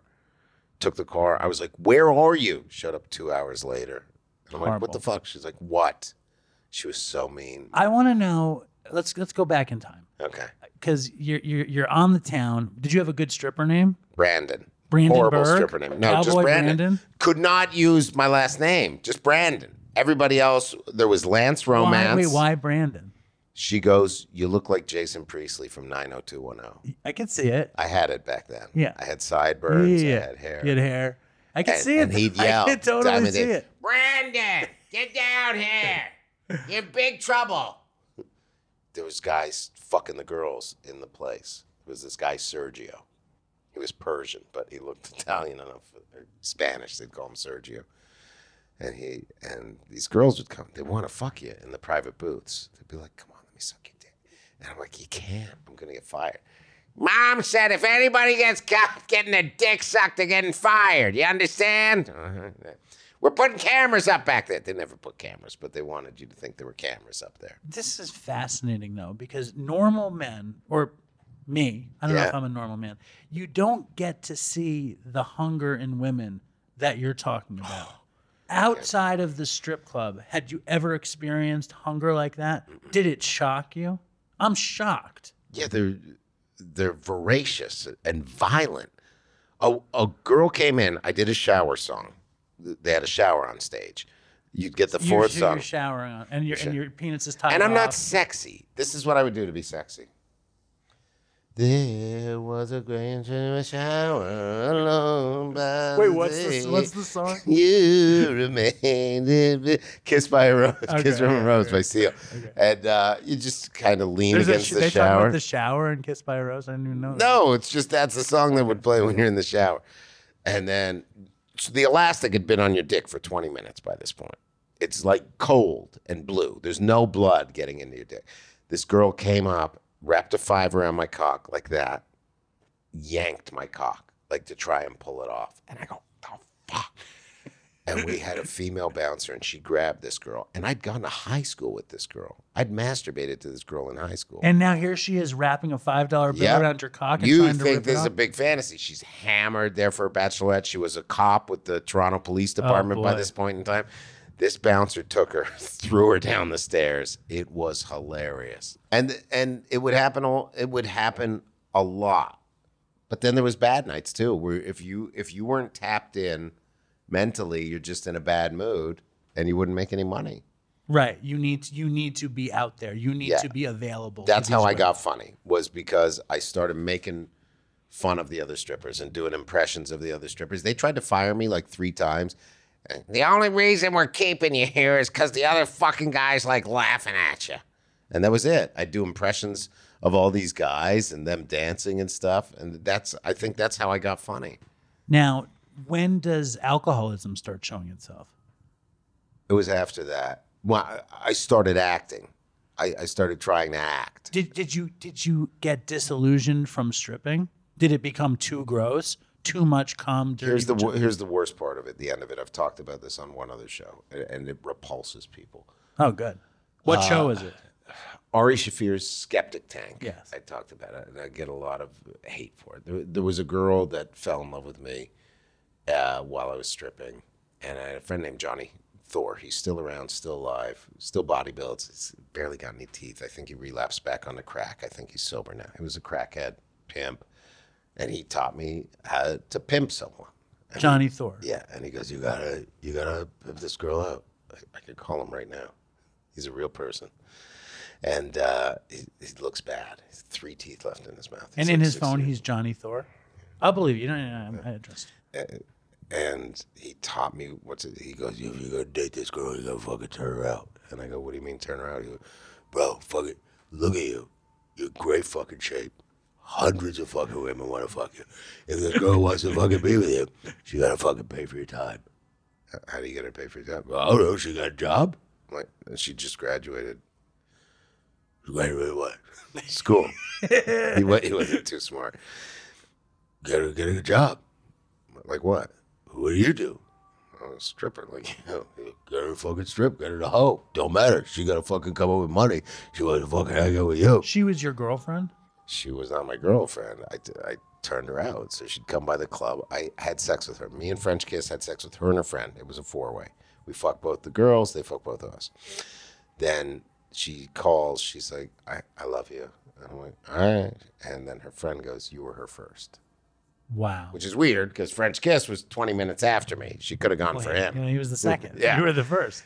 So I she feel like there fell in love aren't with many me. Jewish stripper pimp stories. There's not. This seems like very contrary to the normal nebbishy Jewish schlubby type. It is. It doesn't happen a lot. This is fantastic. So she's You're blowing. a pioneer. She's It's blowing. like a Jewish basketball player or something. It doesn't Sandy happen. Koufax of the pimp game. Of strippers. She blew me, and then I go and I started telling this stuff to her that he told me to say. Like, I really want to be with you, but it's like. Did you put on his voice? No, his voice is. You take a message. So they were heavy great. smokers. It's They were great. all heavy smokers, and she goes, I don't know what to do. I'm like, you got to leave your parents' place. You can't be hanging out at your parents'. So she moved out. I remember going to pick her up, seeing the dad looking out the window. Sad. And it's like, I've been trying to cleanse karma for years. So. In the hot tub at night. Yeah. And they were Muslim, ironically. Wow. And this is before the whole thing popped off. So she was clearly a bad Muslim. blowing a Jew. And French kiss. Yeah, and French kiss. Was he French? No, he was from Moncton, New Brunswick. So I get her to get a stripping job. And she's like, I don't know what to do. This girl, straight A student, starts stripping at this place in Toronto. Real dump of a strip club. It was the only place that would take her. And she'd come out and I'd be like, all right, what'd we make? Hold on. Is this what the movie's about? Because this is what the movie should be about. Yeah. What a horrible thing. So was she good at it? Started making money. I go, you got to get me a place to live. So got me a condo. And then she goes, I got us a condo. Let's move in. I'm like, I don't want to live with you yet. I go, Johnny needs a place to stay. Let Johnny stay there. Let Johnny stay there. So Johnny Thor moves in with your lady friend. Mm-hmm. And then she gets enough money to get her tits done and stuff. She keeps giving me money throughout. And then she was talking to Johnny Thor's girlfriend because she was like, why are you staying at this whore's house?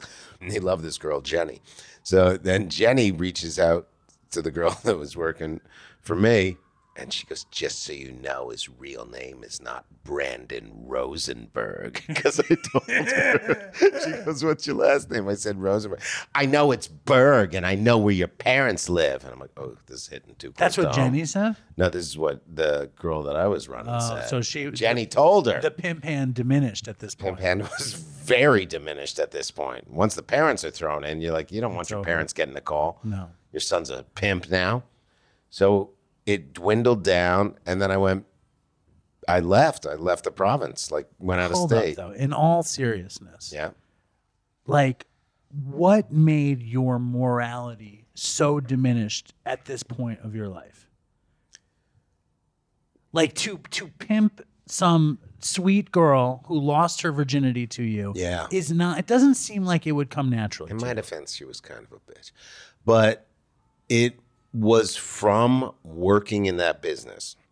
The commodity. And seeing the way you really start to dislike women after you see women like that.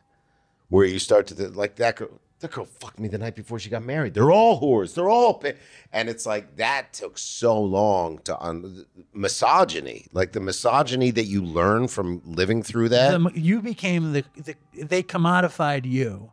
As the sex toy, you came to hate them for it, and it turned into utter misogyny. I would agree with you, and it was, and that's why. After that, I had no social skills. I couldn't talk to women, so I would order prostitutes because that was the only way I could communicate. Was other people in the sex trade. Right. So I'd order a prostitute for $120 when I lived in this small town where I went to finish my philosophy degree. They'd show up. I'd open the door, shirtless, and they'd be like, hey. I'm like, hey, what's up? You want to come in and smoke a joint? And it was just like, oh, these are my people. Whores. Because you were one. Yeah. Yes. Whores. And it was... I didn't get into Bukowski until years after this, but you see the shades of, there's something so poetic and much simpler to access about people that are like that kind of wear their hurt in what they do and who they are, than when you look at people that are of an upper echelon in society. There's something really gritty and poetic about it. I didn't know what it was. And the hookers would come over and fall in love with me. And be like, I want to see you again. Because you were one of them. Yeah. But let's unpack a little bit of what that gritty poetry was. Obviously, Bukowski wrote about kind of our people, alcoholics, downtrodden, people who didn't have friends, who couldn't kind of function in the light of day, have a normal job, feel love, receive love, and they operated in the shadows. I guess what it was, and please, I want to hear your opinion. Yeah. They would show up at your house and they would know that you were them, and they felt safe somehow. I think so. And did you feel disgusted by them, or disgusted with yourself, or how did it land for you? I felt neutral, but I wasn't in touch with any emotions at that time unless they were drug related. The steroids would make me really emotional. But it was just there was this, you would hit something off so instantaneously. When I fell in love with the stripper, it was just We were on ecstasy, and I was like, oh my God, I love this girl. And not knowing it was the ecstasy that did it. I still have trouble emoting. Like, I'm better at it, but I think you push so much of it down. Well, you went through the fucking ringer with this story. Yeah. You know, like you went to some other place. And the thing about it is it's so funny because you're a comedian. And when you really inhabit the worst of the story, it is the funniest. And when you divorce yourself from the emotion around it, it's the fucking funniest. Yeah. But you have a 6-year-old, you have a family. I'm sure that there's a weird other feeling in you around it, and it must be hard to access it. Yeah, look, I go to therapy, but it's not. When I look at my daughter, I am so careful and so protective because I know what bad men can do, because I was a bad man. I want to hear, like, how did the addictions come in at that point? The weed was every day, so smoking every day. So to stop that was so hard, because I would smoke weed to sleep, I would smoke weed to train, I would smoke weed to eat. It was the whole bodybuilder mentality. Weed helps all those things. So you smoke pot every day for how many years, you think? A couple years, 3-4 years. And then somehow I stopped that. I think I moved back to my parents' house when I was like in my mid-20s, when I wanted to try and become an actor. Hold on, you didn't even say why you stopped stripping, though. It was because the pimping thing came to, and I knew it wasn't going anywhere. We went on a trip to LA. This is what happened. I wanted to be a movie star. So me and French Kiss had stripped for this gay dude in Toronto, and he's like, Jeff.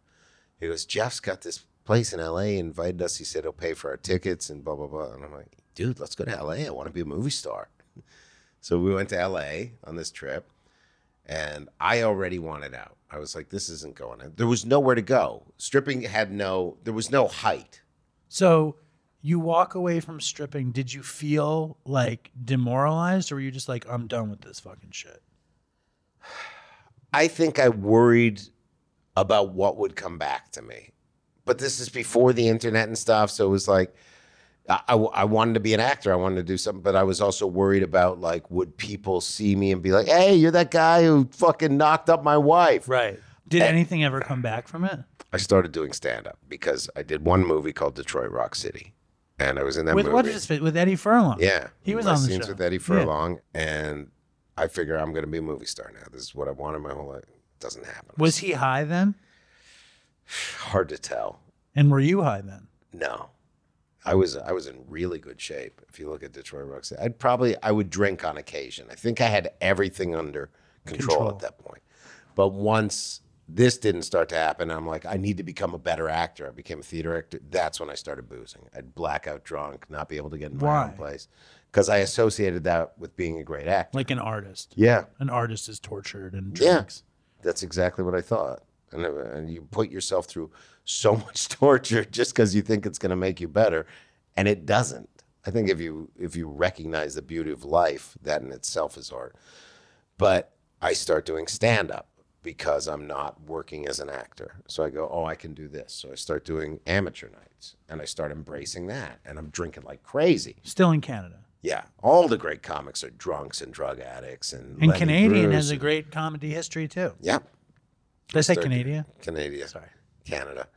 And I'm on stage one night at this open mic. The bar was called Einstein's, maybe 10 or 15 people. And I'm starting to get funny. You know, I'm 5 years in. And this guy, Adam McFawn, who's battled with sobriety, I think, for years. I think he's sober now. He comes up to me. He goes, there's this really hot chick at the back wants to talk to you. I go, really? And I walk to the back, and my face, like seeing a ghost, was the girl. The $5 bill? Which one? Girl that would give me the money that I... The pimped out girl? Yeah. And she walked up to me and she looked at me and she goes, remember me? Oh, my God. And I, yeah. How you doing? She goes, how the fuck you think I'm doing? You ruined my life. And what did you say to her? We all make mistakes. That's what you said? Yeah. We all make mistakes. What was she doing at that point? Porn. Did you feel guilty? Did you take her out? No, I don't think she wanted to talk to me. But she showed up to see you do comedy. Yeah. Just to tell you that you ruined her life. Yeah, I think she was angry. I'd seen her once before, like when I first got out of stripping, I went to a strip club and she was there and she just goes, "You look old." And I go, "Yeah, I'm a year older than when you last saw me. That makes sense." But yeah, she goes, "You ruined my life." And I said, "Well, we all make mistakes." And then I said, "We all have choices. I wish you all the best." And I walked away. And I don't know what she's doing now. See, in 12-step recovery, we are supposed to make amends. Yeah. Right? 9th step, you make amends. But you didn't do the 12 steps. No. So you didn't have to make amends to this girl. Thank God. I wonder what happened to her. I wonder if she's listening to the show. She's a Dopey Nation person. She seems like a real potential Dopey Nation person to me. If she does. This is your moment. What would you say to her, Aaron? Honestly. I think I was young and insecure, and I probably took advantage of the fact that you were, what's the word I'm looking for? She wasn't in love with me, infatuated with me. She was susceptible. She was impressionable. Yeah, you were impressionable. And you didn't need to strip, and I shouldn't have. You should have been. Why don't you apologize? Is that what you do? Well, you say, I think what you do is you own your part of the situation. Like I've reflected on what I've done, and I wish it had gone another way. And if I could do it differently now, I would. And I'm really sorry for. I've reflected on what I've done, and if I could do it differently now, I would do things differently, and I would not introduce you to stripping. I don't think it's a good life for a girl. When you go over this stuff with a kid, a little girl at home, and your comedy is so raunchy, yeah, does it fuck with you at all? Of course. How? I don't want my daughter to see what I do. And then like a couple weeks ago, she had to because she was with me at a show and there was nowhere to leave her. Oh, my God. So I go, "Come on, you're going to watch the show. Play your iPad." So she was playing her iPad, and I went up, and she clapped when I went up. And then she's like, "Daddy, what did you mean by vagina lips?" Well, she fell asleep after 10 minutes, which is good. But she said, "You said some bad words up there, and I just want you to know that I don't want those words to hurt me." And I go, "Okay, I understand that." So it's definitely something I battle with. And I understand why people like get to a point and they're like, "I need to make a Disney movie for my kid," because they're trying to cleanse the rest of the stuff that they've done. But I'm also not going to let my kid grow up in a world that's, hidden from what I do. And it's not, because she's going to be able to find it on the internet or whatever she wants to do. Well, I mean, I have two daughters, 13 and 5. Yeah. And I have a show that's basically just about heroin addiction. Yeah. And things I did when I was high and things other people did. And like stories like this one. And it's like before we started talking, you said, "Fuck this game. I just want to do my art." Yeah. You know what I mean? And like, it's like our art isn't necessarily for them, but it's a fucking thin line. It's not easy. And it's also like, dude, you come in here and your act is debauched, funny, over the top. Yeah.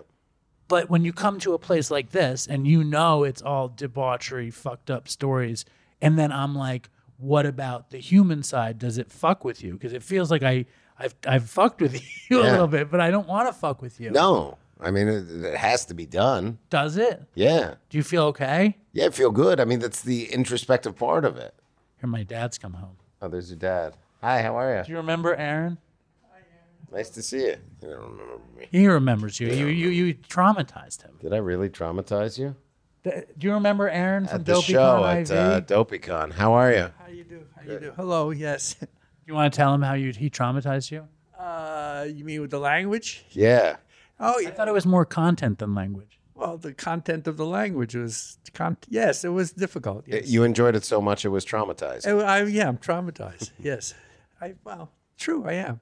Anyway, so you're doing well, right? Yeah, everything's great. We're That's just wonderful. uncovering some of my darkest secrets. Oh, okay. Very good. How is physical therapy? God, I don't know. She gives me so much stuff to do. Everything hurts, but I hope it's going to get better. He just got a hip replacement. Nice. All right, you got to get out of here. We got to finish. My wife's going to get a new knee. No, we need to know. First of all, how do you deal with misogyny of the past now? Before we get to sobriety and stuff. How do I deal with misogyny? Like when you tell a story Yeah. and you unload on how you felt about women in that period of time, and then you talk about loving your wife, and obviously you talk about loving your daughter, and you talk about being misogynistic back then. How do you make peace with it now?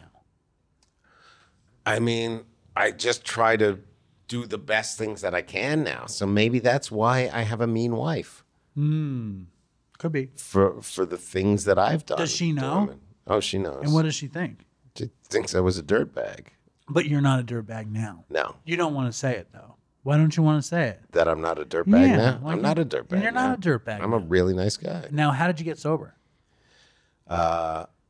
Rock bottom was hosting a show at the Stand, the third one of the night. Here. Yeah, in New York. I'd been drinking, I moved to New York, so it was all about booze till 4 or 5 in the morning all the time. And then one night, my chest would hurt because I smoke, so I'd drink red wine because red wine's good for your heart. That's what they say. This is the logic I was going through. And then I just remember one night I was teetering outside the club, and I forgot that I already brought one guy out. And I was very functioning. I could do the job very well, still be very funny. And then I woke up the next morning, and I'm like, I'm done. I'm not going to do that anymore. So I stopped smoking, and I stopped cigarettes the same day, which was a horrible. You stopped smoking weed and cigarettes. I wasn't smoking weed by that point. I wasn't a weed guy anymore. I stopped cigarettes and booze the same day. So I went hard detox. Like I couldn't leave my apartment for 3 weeks because my body was so rattled. So I'd leave to get Gatorade and cold medicine. That was it. Were you taking, were you like doing Coke or anything in the end? Or No. just drinking? It was just drinking. Just wine. Yeah. And then like, when did you turn up at meetings in the beginning? Or were you just like, fuck it, I'm done? I was just, I'm done. I'm going to do this. I white knuckled it hard. And people were like, you need to go to meetings. And I was like, no, I don't. I'm just going to do this. And I tried to replace, I'm like, I'm going to go to the gym real hard because that fell away from me. I'd stopped doing that while I was drinking really hard. So the gym kind of saved me and brought me back, which is something I guess a lot of addicts do, is try and replace something with something. And I didn't look back. And were there a lot of comics who were in recovery? Yeah, Was that like a thing? Yeah, there's a lot. And were they like, you should come to meetings, or did they not go to meetings? Or like, what did they talk They said about? it's your own thing. Some guys would be like, you should go to meetings. Bobby Kelly, I remember the day I stopped, or like a few weeks after I went in to do his podcast. And he's like, you seem on edge. I'm like, I quit drinking and smoking cigarettes. And he's like, you can't do both those at the same time. I'm like, I fucking did. So there was some people, some guys would be like, they wouldn't push it. They'd be like, if you want to go to a meeting, I got a list of some, or I go to blah, blah, blah. But I was like, I'm going to do this on my own. So I did. What year was that? 2013. So that's 10 years. It'll be 10 years, February 17th. And no celebrating. Celebrated. No celebrating your... It's in the phone. Like I have it in my phone. See, I think the best part about meetings is... Getting a chip. Yeah, it's being with alcoholics and addicts, and you could do a lot for them. Yeah. And it would do a lot for you. All right. That's. I mean, you're not going. It doesn't. I went to one last year. I mean, when it gets near the anniversary is when I get. You go. I go. Yeah. Yeah. Well, that's the time to go. You get Yeah. the accolades. Now, let me ask you this, and I want you to really answer as best you can. You came in here fired up, happy. Now Yeah. you look miserable. Is it my fault? Like, do you feel bad? No, I this feel story? like we've expelled so many demons. Do you really? And I had such a great. Yeah, I don't feel bad for you. Didn't make me feel bad at all. I love being able to examine the emotions. Because you do a lot of straight up comedy podcasts. Yeah. And you fucking smash. Dude, this rules. You feel okay? I feel great. All right, good, because I don't want to be a downer for you. And I love that you ripped it up at DopeyCon. Yeah. Which I think is very important. And the thing about Rich Voss is, like, obviously he's a comedy legend. Yeah. He just, I don't think he really wanted to be there. Yeah. I had him come on the show one time during COVID, and he's like, I'll call you. Whatever his accent is. I'll call you. And I was like, okay. So he calls me to come on Dopey while he's driving to visit his daughter in college. And he didn't want to do it. Yeah. So the only thing that makes a guest a good guest is that they want to do it. Yeah. You know what I mean? And I love Rich Voss. I think he seems like a nice guy. I want to circle back to Rich Voss, Yeah. but I think if he comes here, he's not going to want to be here. Yeah. He's not going to want to do it. I did. Well, you wanted to See, do I it. get to run the gamut of emotions too. How you feel? I'm excited to, Listen, I appreciate you coming. sad, not sad. What do I feel? Pensive. How do you feel? When you go through I feel that, peaceful right now. you do. Yeah. And do you have any guilt, shame, remorse around that very, very, very debauched period in your life? I would say I've dealt with it, and I don't anymore. I feel like the actions that I do and the way that I think, it was a learning experience for me. But that's, I'm sure, what people say whenever, if they say the N-word on TV, it sounds like the story that they would come back to. I've learned something. Yeah. Seems like there's a lot of N-word saying on TV. Is it? It seems like that's a thing. I'm watching Pulp Fiction again. Oh yeah, tell me. Let's go full circle because Yeah. you were talking about being done with mainstream comedy, Yeah. being done with mainstream entertainment. What does that look like? I want to be an underground sensation. Remember underground sensations? They're not around anymore because everything is mainstream. Everything's trying to pop off. I'm not going to try and pop off anymore. I think Dopey is a little bit of an underground sensation. Yeah. I feel pretty. There you good. go. I feel like, and I've also felt what you're talking about in that I've tried to pop off and I've tried to partner up with people Yeah. that don't really get our vibe and don't really align with what we're doing, and I'm trying to please them and get them to give me money and whatever, but it always fails. I think sometimes we have instilled in us, like, if you fail, you just got to keep trying and try harder and harder and harder. And it's like, maybe sometimes you fail, you should just be like, oh, cool, I learned that that's not for me. And I feel like that's what I'm learning through doing years of like trying to pop off on the internet and stuff. And I think we should just make good art, and I think people will find it. And I think magic happens when you put in the work and you do what you're supposed to do. All right, and that's the power of positive thinking.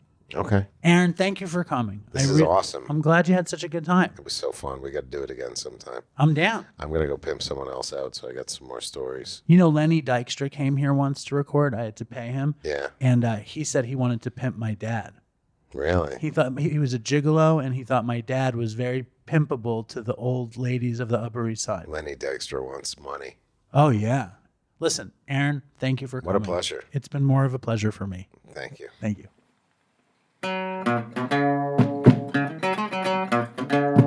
So that's Aaron Berg. I would love to know your guys' opinion about him. I really enjoyed him. I think he was a sweet, sweet guy who's done a lot of not so sweet shit, which I'm sure a lot of us can relate to some of it. Send in your thoughts to dopeypodcast@gmail.com. Send in a voicemail. Send in an email. And the other day, I was very, very fortunate to hang out with my friend Ray Brown. He actually performed at the Dry Dopey January with the Phoenix and Peoplehood, starring Hank Azaria and Chloe LeBranch, featuring Ray Brown and Aaron Carr. And I wanted him to tell you like how cool it was, but we always love to have Ray on the show. So welcome back to the show, Ray Brown.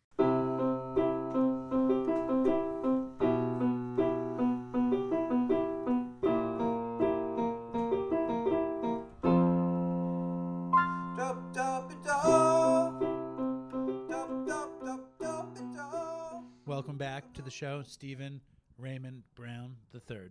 Yes, that's my real name. And you were talking about your husband's doctors. You can't talk about that? I don't want to. I don't want to give his name. No, I didn't give his name. Do you want to talk about the horrible injury that's happened to your husband? No, but I will say he goes to a doctor that is so. How about the sleazy. fact that you used to wash your? Oh, you know what? I didn't tell you. I bought a washing machine. Yes, you told. It's the best invention ever. You told me. It's amazing. It's changed my life. I don't know if you ever smelled me. Did I ever smell? Because not. I never noticed your odor. Because I often just didn't change my clothes because I didn't have any way to wash them. I thought you washed them in the shower. Yeah, like twice a year. And you were too cheap to use the laundromat. And the laundromat is gross also, and I have to carry my laundry 3 blocks. So I bought this washing machine. It's amazing. Describe Dopey Nation, what your washing machine is all about. It sits on top of my kitchen sink, and I pour water in there and put some soap in there. And it's like a chicken soup machine or something. Yeah. It's tiny. And then when it's done, I empty it into the sink. And then it spins around really fast, and it tries to close out, and I hang them on the radiator. It's a dryer, too. Yeah. It's a washer-dryer combo. It spins dry. It doesn't dry them. You know, it does what a washing machine does. But, yeah, there's this doctor that is... I went to pick my husband up one time, and I was like, there's a bunch of junkies hanging out in front of the doctor's office. And he's like, that's the staff.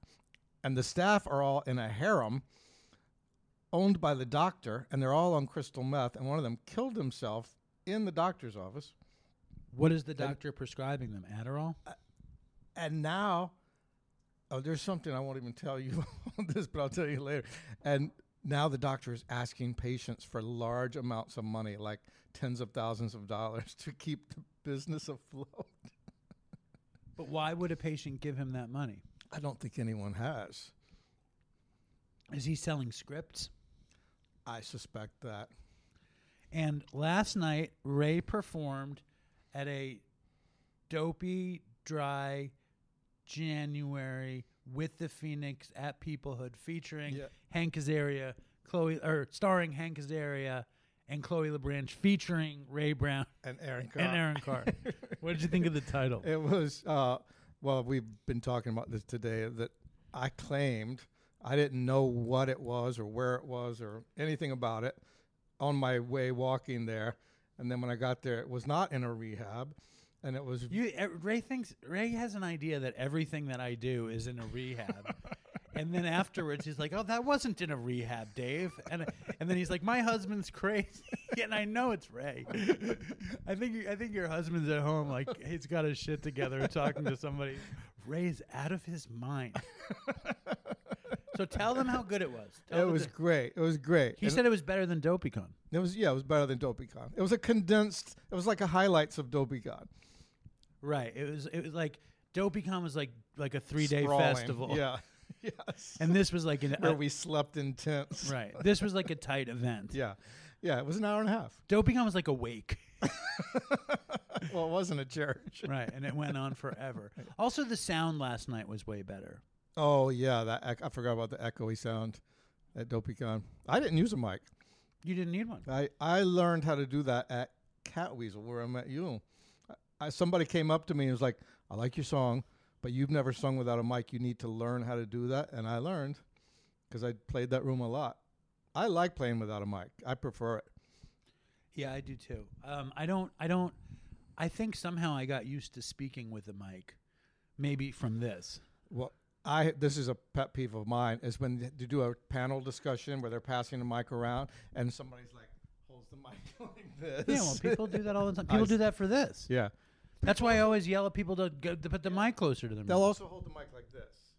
It's in front of them, but you need to act like you are going to blow the mic. That's a good way to put it. Blow the mic. Kiss. Yeah, Kiss. okay, whatever.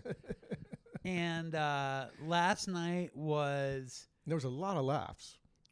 Well, I was at my funniest last night. I got a lot of laughs. You were quick, and Chloe LeBranch was so dark, so amazing. She was, and Hank Azaria. He was very funny and very quick too. You know, he did some like off the cuff stuff. I can't remember now, but I was like, wow, that was quick. You know, from something somebody said 10 seconds ago, then to bring it up again. No, he's really, really funny, and he was also just incredibly generous to do the event. Right. Like to show up for that. I was putting it together, and I was talking to him about something, and I was like, "Oh, would you do this event?" And he was like, "Yes," and I was like, "That's weird." Oh, yeah, because I mean, he doesn't have to do that. And as far as like giving back or AA with the 12th step of like you can do that in many other ways rather than. I think he likes the attention, and I also you have to know or agree that room was in love with him. Oh yeah, they knew his work. Like, oh yeah, when the Q&A started, it was crazy. Yeah, I didn't know he was famous. Ray was, I mean, like, because I tell people that Hank Azaria is doing the show, and they're like, who's Hank Azaria? Yeah. But in that room, they knew every fucking movie he did. Well, I sent the flyer to my friends in Ireland, and they were like, oh, my God, this is the biggest thing ever. I can't believe you're doing this because The Simpsons is so big there. I thought that when he went into his Simpsons talk, it was really good. And when he talked about Matthew Perry. Yeah. Like, that was really strong, exclusive. I mean, I guess the Simpsons shit he did on our show. Is that videotape going to be public? Yeah, eventually, after the patrons get through with it. Yeah. First, it'll be a Patreon video. Okay. I'm looking forward to seeing it. I'm looking forward to seeing Chloe LeBranch again. And she wore leather pants. Oh, she did. I couldn't see anything. She wore leather pants. I was sitting at the back. And she did a lot of really risque, sexual, and druggy material. I watch a lot of stand-up. I love As Dark as You Can Go. She went darker than anyone I've ever seen. I mean, you really think so? Darker than Aaron Berg? Who's that? Aaron Berg was the really risque comedian at DopeyCon. Like the guy who was a male stripper and all the shit was about like she went much darker than him. He's actually on the show this week. Oh, really? And he talks about being a male stripper. He talks about how big his dick is. I remember him talking about He talks about how big his dick is, and he talks about pimping out a woman who went to see him perform. It's really crazy. I'd be curious to hear how that works. He also has a very, very inviting voice. He also recorded here. We have a video of it, and he was like flexing his muscles the whole time. Want me to do it? Yes. And he goes, I've never looked this big in my life. He's looking at himself. Yeah. I was like, this is weird. That's weird. I was like, this is odd. Yeah. No, I thought she was funnier than him and darker. Yeah, I think she was in her own world. Like when some of that, like when you're playing guitar and singing on stage and you close your eyes, that reminded me like she was in that space. I totally agree. And she was great. Yeah. And she had fun, and I think she was very moved by the fact that Hank Azaria was there. Yeah. I didn't talk to her. I've never talked to her, but I wish I had. You should have talked to her, Ray. What's wrong with you? I don't know. Yeah, I was like, you were like, you should mingle. This is for mingling. You didn't want to mingle. No, then I did mingle with dopey people only. Well, that's fine. Mingle with dopes. That's nice. The dopes were happy to see you. And you should have mingled with Devin. You would have gotten a kick I talked out of to that. Devin. All right, do you want to hear some stuff that I've gotten sent to me? Yeah. Okay, this one is an ad that a company sent me on Instagram. It says, "Hello, we are a psychedelic company operating from the Netherlands. At the moment, we are giving away free LSD gummies as promo. Would you like to apply for a free LSD gummy? https://cosmicbars.com." This is because you're dopey. I don't know, but I had to write it down. That's hilarious. I'm gonna read you something else. Amsterdam. I would love some LSD. I don't want it, but I do. You want some in your freezer? In my face. I want some LSD in my eyeballs. I stayed with my dentist recently. I stayed over, and he's like, "Have you ever done mushrooms?" And I'm like, "Hundreds of times." And he's like, "I'm thinking of doing therapeutic mushrooms." And I'm like, "I would never touch mushrooms again, but if I fully support you doing them under a doctor's supervision." It's like, how does a doctor supervise doing mushrooms? Right. Though? It's I'd such love to watch bullshit. that. Yeah. It's like, give me a break. Right. Just keep them from jumping off the balcony. I'm going to read you this thing. Yeah. Okay. Hello, dopey friends. That's you. You're dopey friends. Okay. Hello, dopey friends. First and foremost, I hope this missive. What the fuck is a missive? It's a letter. From where? Who says missive? Old-timey people. I hope this missive. Well, look at it. It's an open letter to the Dopey Nation by Joe S. Thomas. Do you get shit like this often? I have so much fucking shit. I'm going to start doing an extra show a week with stuff like this. Crazy emails. Just emails, chill out, Yeah. psychedelic LSD ads. All right. Hello, dopey friend. Oh, I hope. I was first drawn in by the Jerry Stahl episode and also the Steve Earle episode. I'm a big fan of both gentlemen.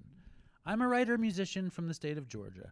I've toured and made a few records with a few punk bands, and I had a few of my written pieces published.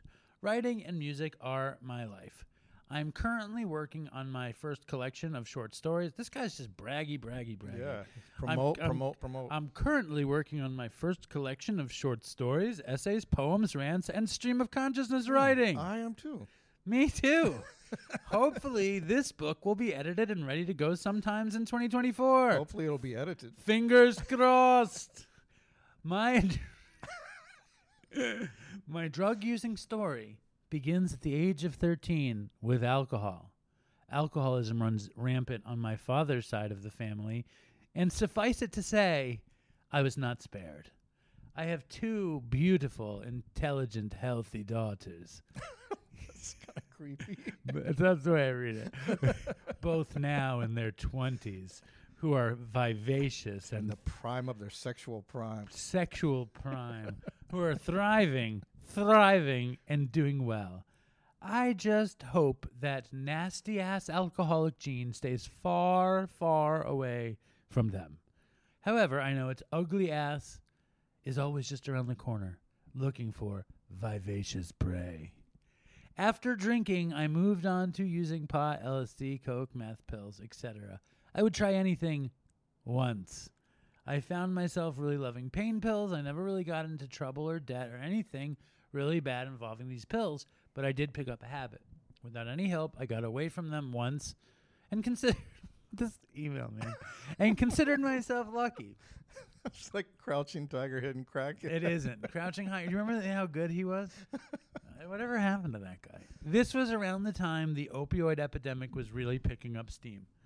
Oh, here we go. Moving on to about 2013. Oh, my God. I had an accident involving 3 crushed discs up and down my spine. I have had 2 separate surgeries, being cut open from the front on both accounts due to the nerves involved. It was too dangerous for them to go through the back. One surgery was through my throat. Who writes an email? I hope he's not listening. I hope he's not on Patreon. Does he think I fucking care? They put the knife in through my abdomen. It was rusty. To fix the crushed discs at the top of my spine, and the other surgery involving cutting me open just below my navel, moving my guts, and fixing the crushed discs way at the bottom of my spine. Dopey Nation, don't write an email like this. I found out I had spinal stenosis and spondylosis, which makes my spine sort of sponge-like and causes problems with the bones eroding quicker than the average person, from what I understand. Sorry, I'm not a surgeon. Hopefully this description is understandable on your end. I spent 3 months riding the couch, eating 30 milligram Percocets, methadone, muscle relaxers, and some other medications that weren't as fun and exciting as the 3 mentioned previously.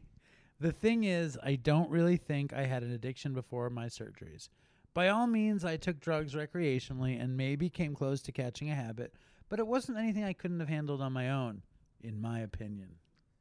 You hate this email. It's way too long. It's almost over. Earlier, I mentioned the opioid epidemic, which comes into play now in the chronology of my story. I still have severe pain that I can't deal with on my own from the surgeries and the continued issues with my diagnosis. When I went to the doctor to seek relief, they all but laughed me out of the office when I asked for a mild pain reliever. They simply will not prescribe that stuff any longer. This led me to the bureaucracy and hoop jumping of pain management at my surgeon's request, which was a horrible joke, in my opinion. You don't need to say in my opinion. It's obviously in your opinion if you're writing it. It was a horrible joke. I'm going to edit this now. I found this out after 2 or so visits. In severe pain and with my shot at a halfway normal life dashed, I turned to methadone for some pain relief. I like when people say methadone. When they say methadone, it sounds more street. For some pain relief. It was far easier than the hoops one must jump through for a pill that didn't even touch my pain. I'm currently taking 170 milligrams of methadone a day. Lot. That's a lot. I know the dosage. I find myself still in pain, as nothing will ever take the pain completely away, but I refuse to go anything higher on the methadone. It's a lot of methadone. In fact, I'm thinking of dropping the amount down as much as possible. I suppose I just feel hopeless about my situation. The pain is too much to bear without anything at all, yet the doctors in my area are either sadist or just don't give a fuck. I feel methadone was my only choice for any. What? I feel that methadone was my choice for any help, but now I'm handcuffed by that shit. I have extreme issues with depression and anxiety, and all of this just brings me down so low that I feel useless in every way imaginable. I'm scared to completely come off the methadone, to be perfectly honest. I don't blame you. I've heard you state on the show you were on a hefty dose of methadone yourself. I would like to know if you are able to safely and sanely get away from the methadone. How does he not know that I got off the methadone? Wouldn't it be funny if Dopey was a show by a guy on methadone? Right. His whole You time? and I were doing methadone. Yeah. We're currently on 120 milligrams each. Right. We shoot it. Can you shoot it? No, I don't think so. Maybe. I never shot methadone. I just drank it. Yeah. Okay. I didn't know methadone could be used for pain for non-heroin addicts. Yeah, but I don't think it's that effective. That's what Anna Nicole Smith, she wasn't an ex-heroin addict. She was taking it for pain. I think she was also addicted to opiates. She was addicted to everything, according to the people around her. What was the process of getting off methadone? I'm not rich by any means. I can barely afford rent and food at the same time, to be honest. So a nice plush recovery center is not in my future by any means. Thanks for reading this long-ass email. I didn't reply to this guy because it was such a long email. I have a problem with that. Well, now I tend to not reply until I read it on the show. Oh. But this is very old email. Do you get a lot of emails that you don't reply to? Yes. Oh. Yes. I could never do that. What? I would feel bad. I used to reply to all I guess of them. if I got 1,000, I wouldn't feel bad. Now I forget. All I do is think selfishly and copy the email and read them on the show and comment on the show. I feel bad that we've laughed at this email. Well, I do too. But I don't think he's going to hear That's the funniest part. I can barely afford rent and food. That's what makes you really feel bad. Any reply would be greatly appreciated. I can barely afford rent and food. Again, stay well and keep up the great work. You are appreciated, as I'm sure people tell you daily. Still, I'm sure it's still nice to hear. And that's from Joe Thomas. Thank you, Joe, and I apologize for making fun of the email. I'm just very sleep deprived. I went to bed at midnight and I woke up at 4 a.m. So I've had dopey people ask me for money. I haven't. They haven't asked you, and you're so much richer than me. Yeah, I'm not looking to give any dopey people money. Ray, do you know how I got off methadone? Did you taper? I've talked about this 1,000 times on the show. I don't know how this guy didn't hear it. Yeah, I was on. If you remember, if I remember, everyone should. If you remember, it means I've said it 1,000 times. Yeah, I was on 150 milligrams of methadone for many, many years. I was on methadone for many, many years. Probably 7 years of my life. 7 years of my life was on methadone. Does methadone get you high? It would get you high. Oh, but you get very. You get a tolerance. I drank that coffee. I'm like passing out. Really? I should be awake. Are you taking the 512? 513. Okay. I remember you talking about Johnny Winter Edgar getting tapered by his children. That's a great story. That's a great story. But in the end, I got blind tapered down to 30, and then I went to detox. If you respond to this guy, say blind tapered. And then cold turkey. Oh, my God. You're going to fall asleep on the train. I'm tired. I'm going to go to sleep on the train. Ray, you're the last stop, right? No. Oh. I hope I don't wake up in Patchogue or Spionk. Or the Hamptons. No, this train only goes to Spionk. Oh, right. I remember Spionk now. Is there anything else you want to say about our Dopey event? It was a lot of fun. And this is my weird personality. It's like I did not want to go, didn't want to go, and then I enjoyed it. I do that all the time. And you ran out. I did have to leave, but I could have stayed a few extra All right. I could have stayed for 10 more minutes. Yes. Well, thank you, Dopey Nation. Thank you, Stephen Ray Brown III. I'm passing out. I was not passing out before I drank the coffee. Is that a weird reaction? We met at Dave's, where we buy all our clothes. Yeah, let's say goodbye before you fall asleep, and like someone else did. Who fell asleep? My husband fell asleep in an AA meeting. And he exposed his genitalia? No. I think he just passed out. Stay strong, Dopey Nation. Thank you, Ray, and fucking toodles for Chris. I want to take a walk around the world.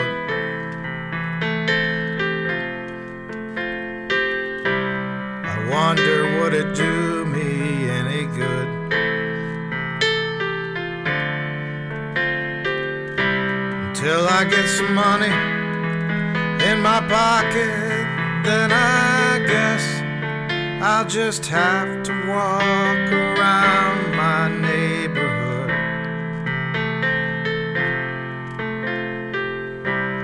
I wanna be good so bad, so bad. But bad desire's all I've ever had. Oh yeah. I wanna be good so bad, so bad. Bad desire's all I've ever had.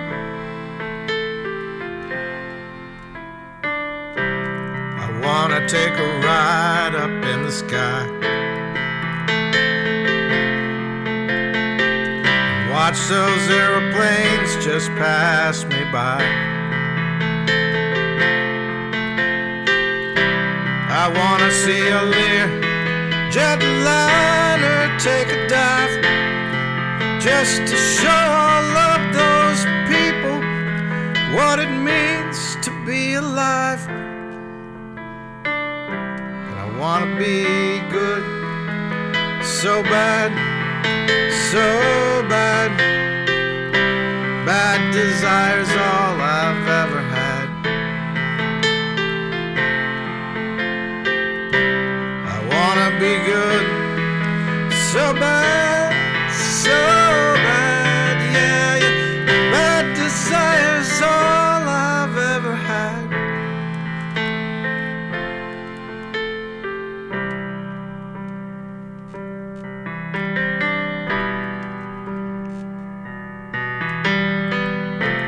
My shadow's getting smaller and smaller, and it's high noon where I stand.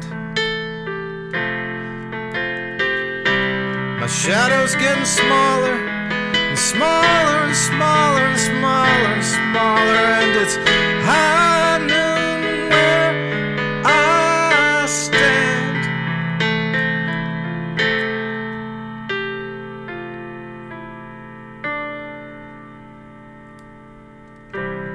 I wonder would they pay it any mind if I left this busted city far behind. I'll take the high road, however far it winds, 'cause peace and love are very, very, very, very hard to find. And I wanna be good so bad, so bad. Bad desire's all I've ever had. I wanna be good so bad, so bad, yeah. Bad desire's all I've ever had. It's all I've ever had. It's all I've ever had. It's all I've ever had. It's all I've ever had. It's all I've ever had. These suckers make me mad. I wanna call my dad. Yeah, it's all I've ever had. I wanna call my dad. These suckers make me mad. It's all I've ever had. It's all I've ever had. It's all I've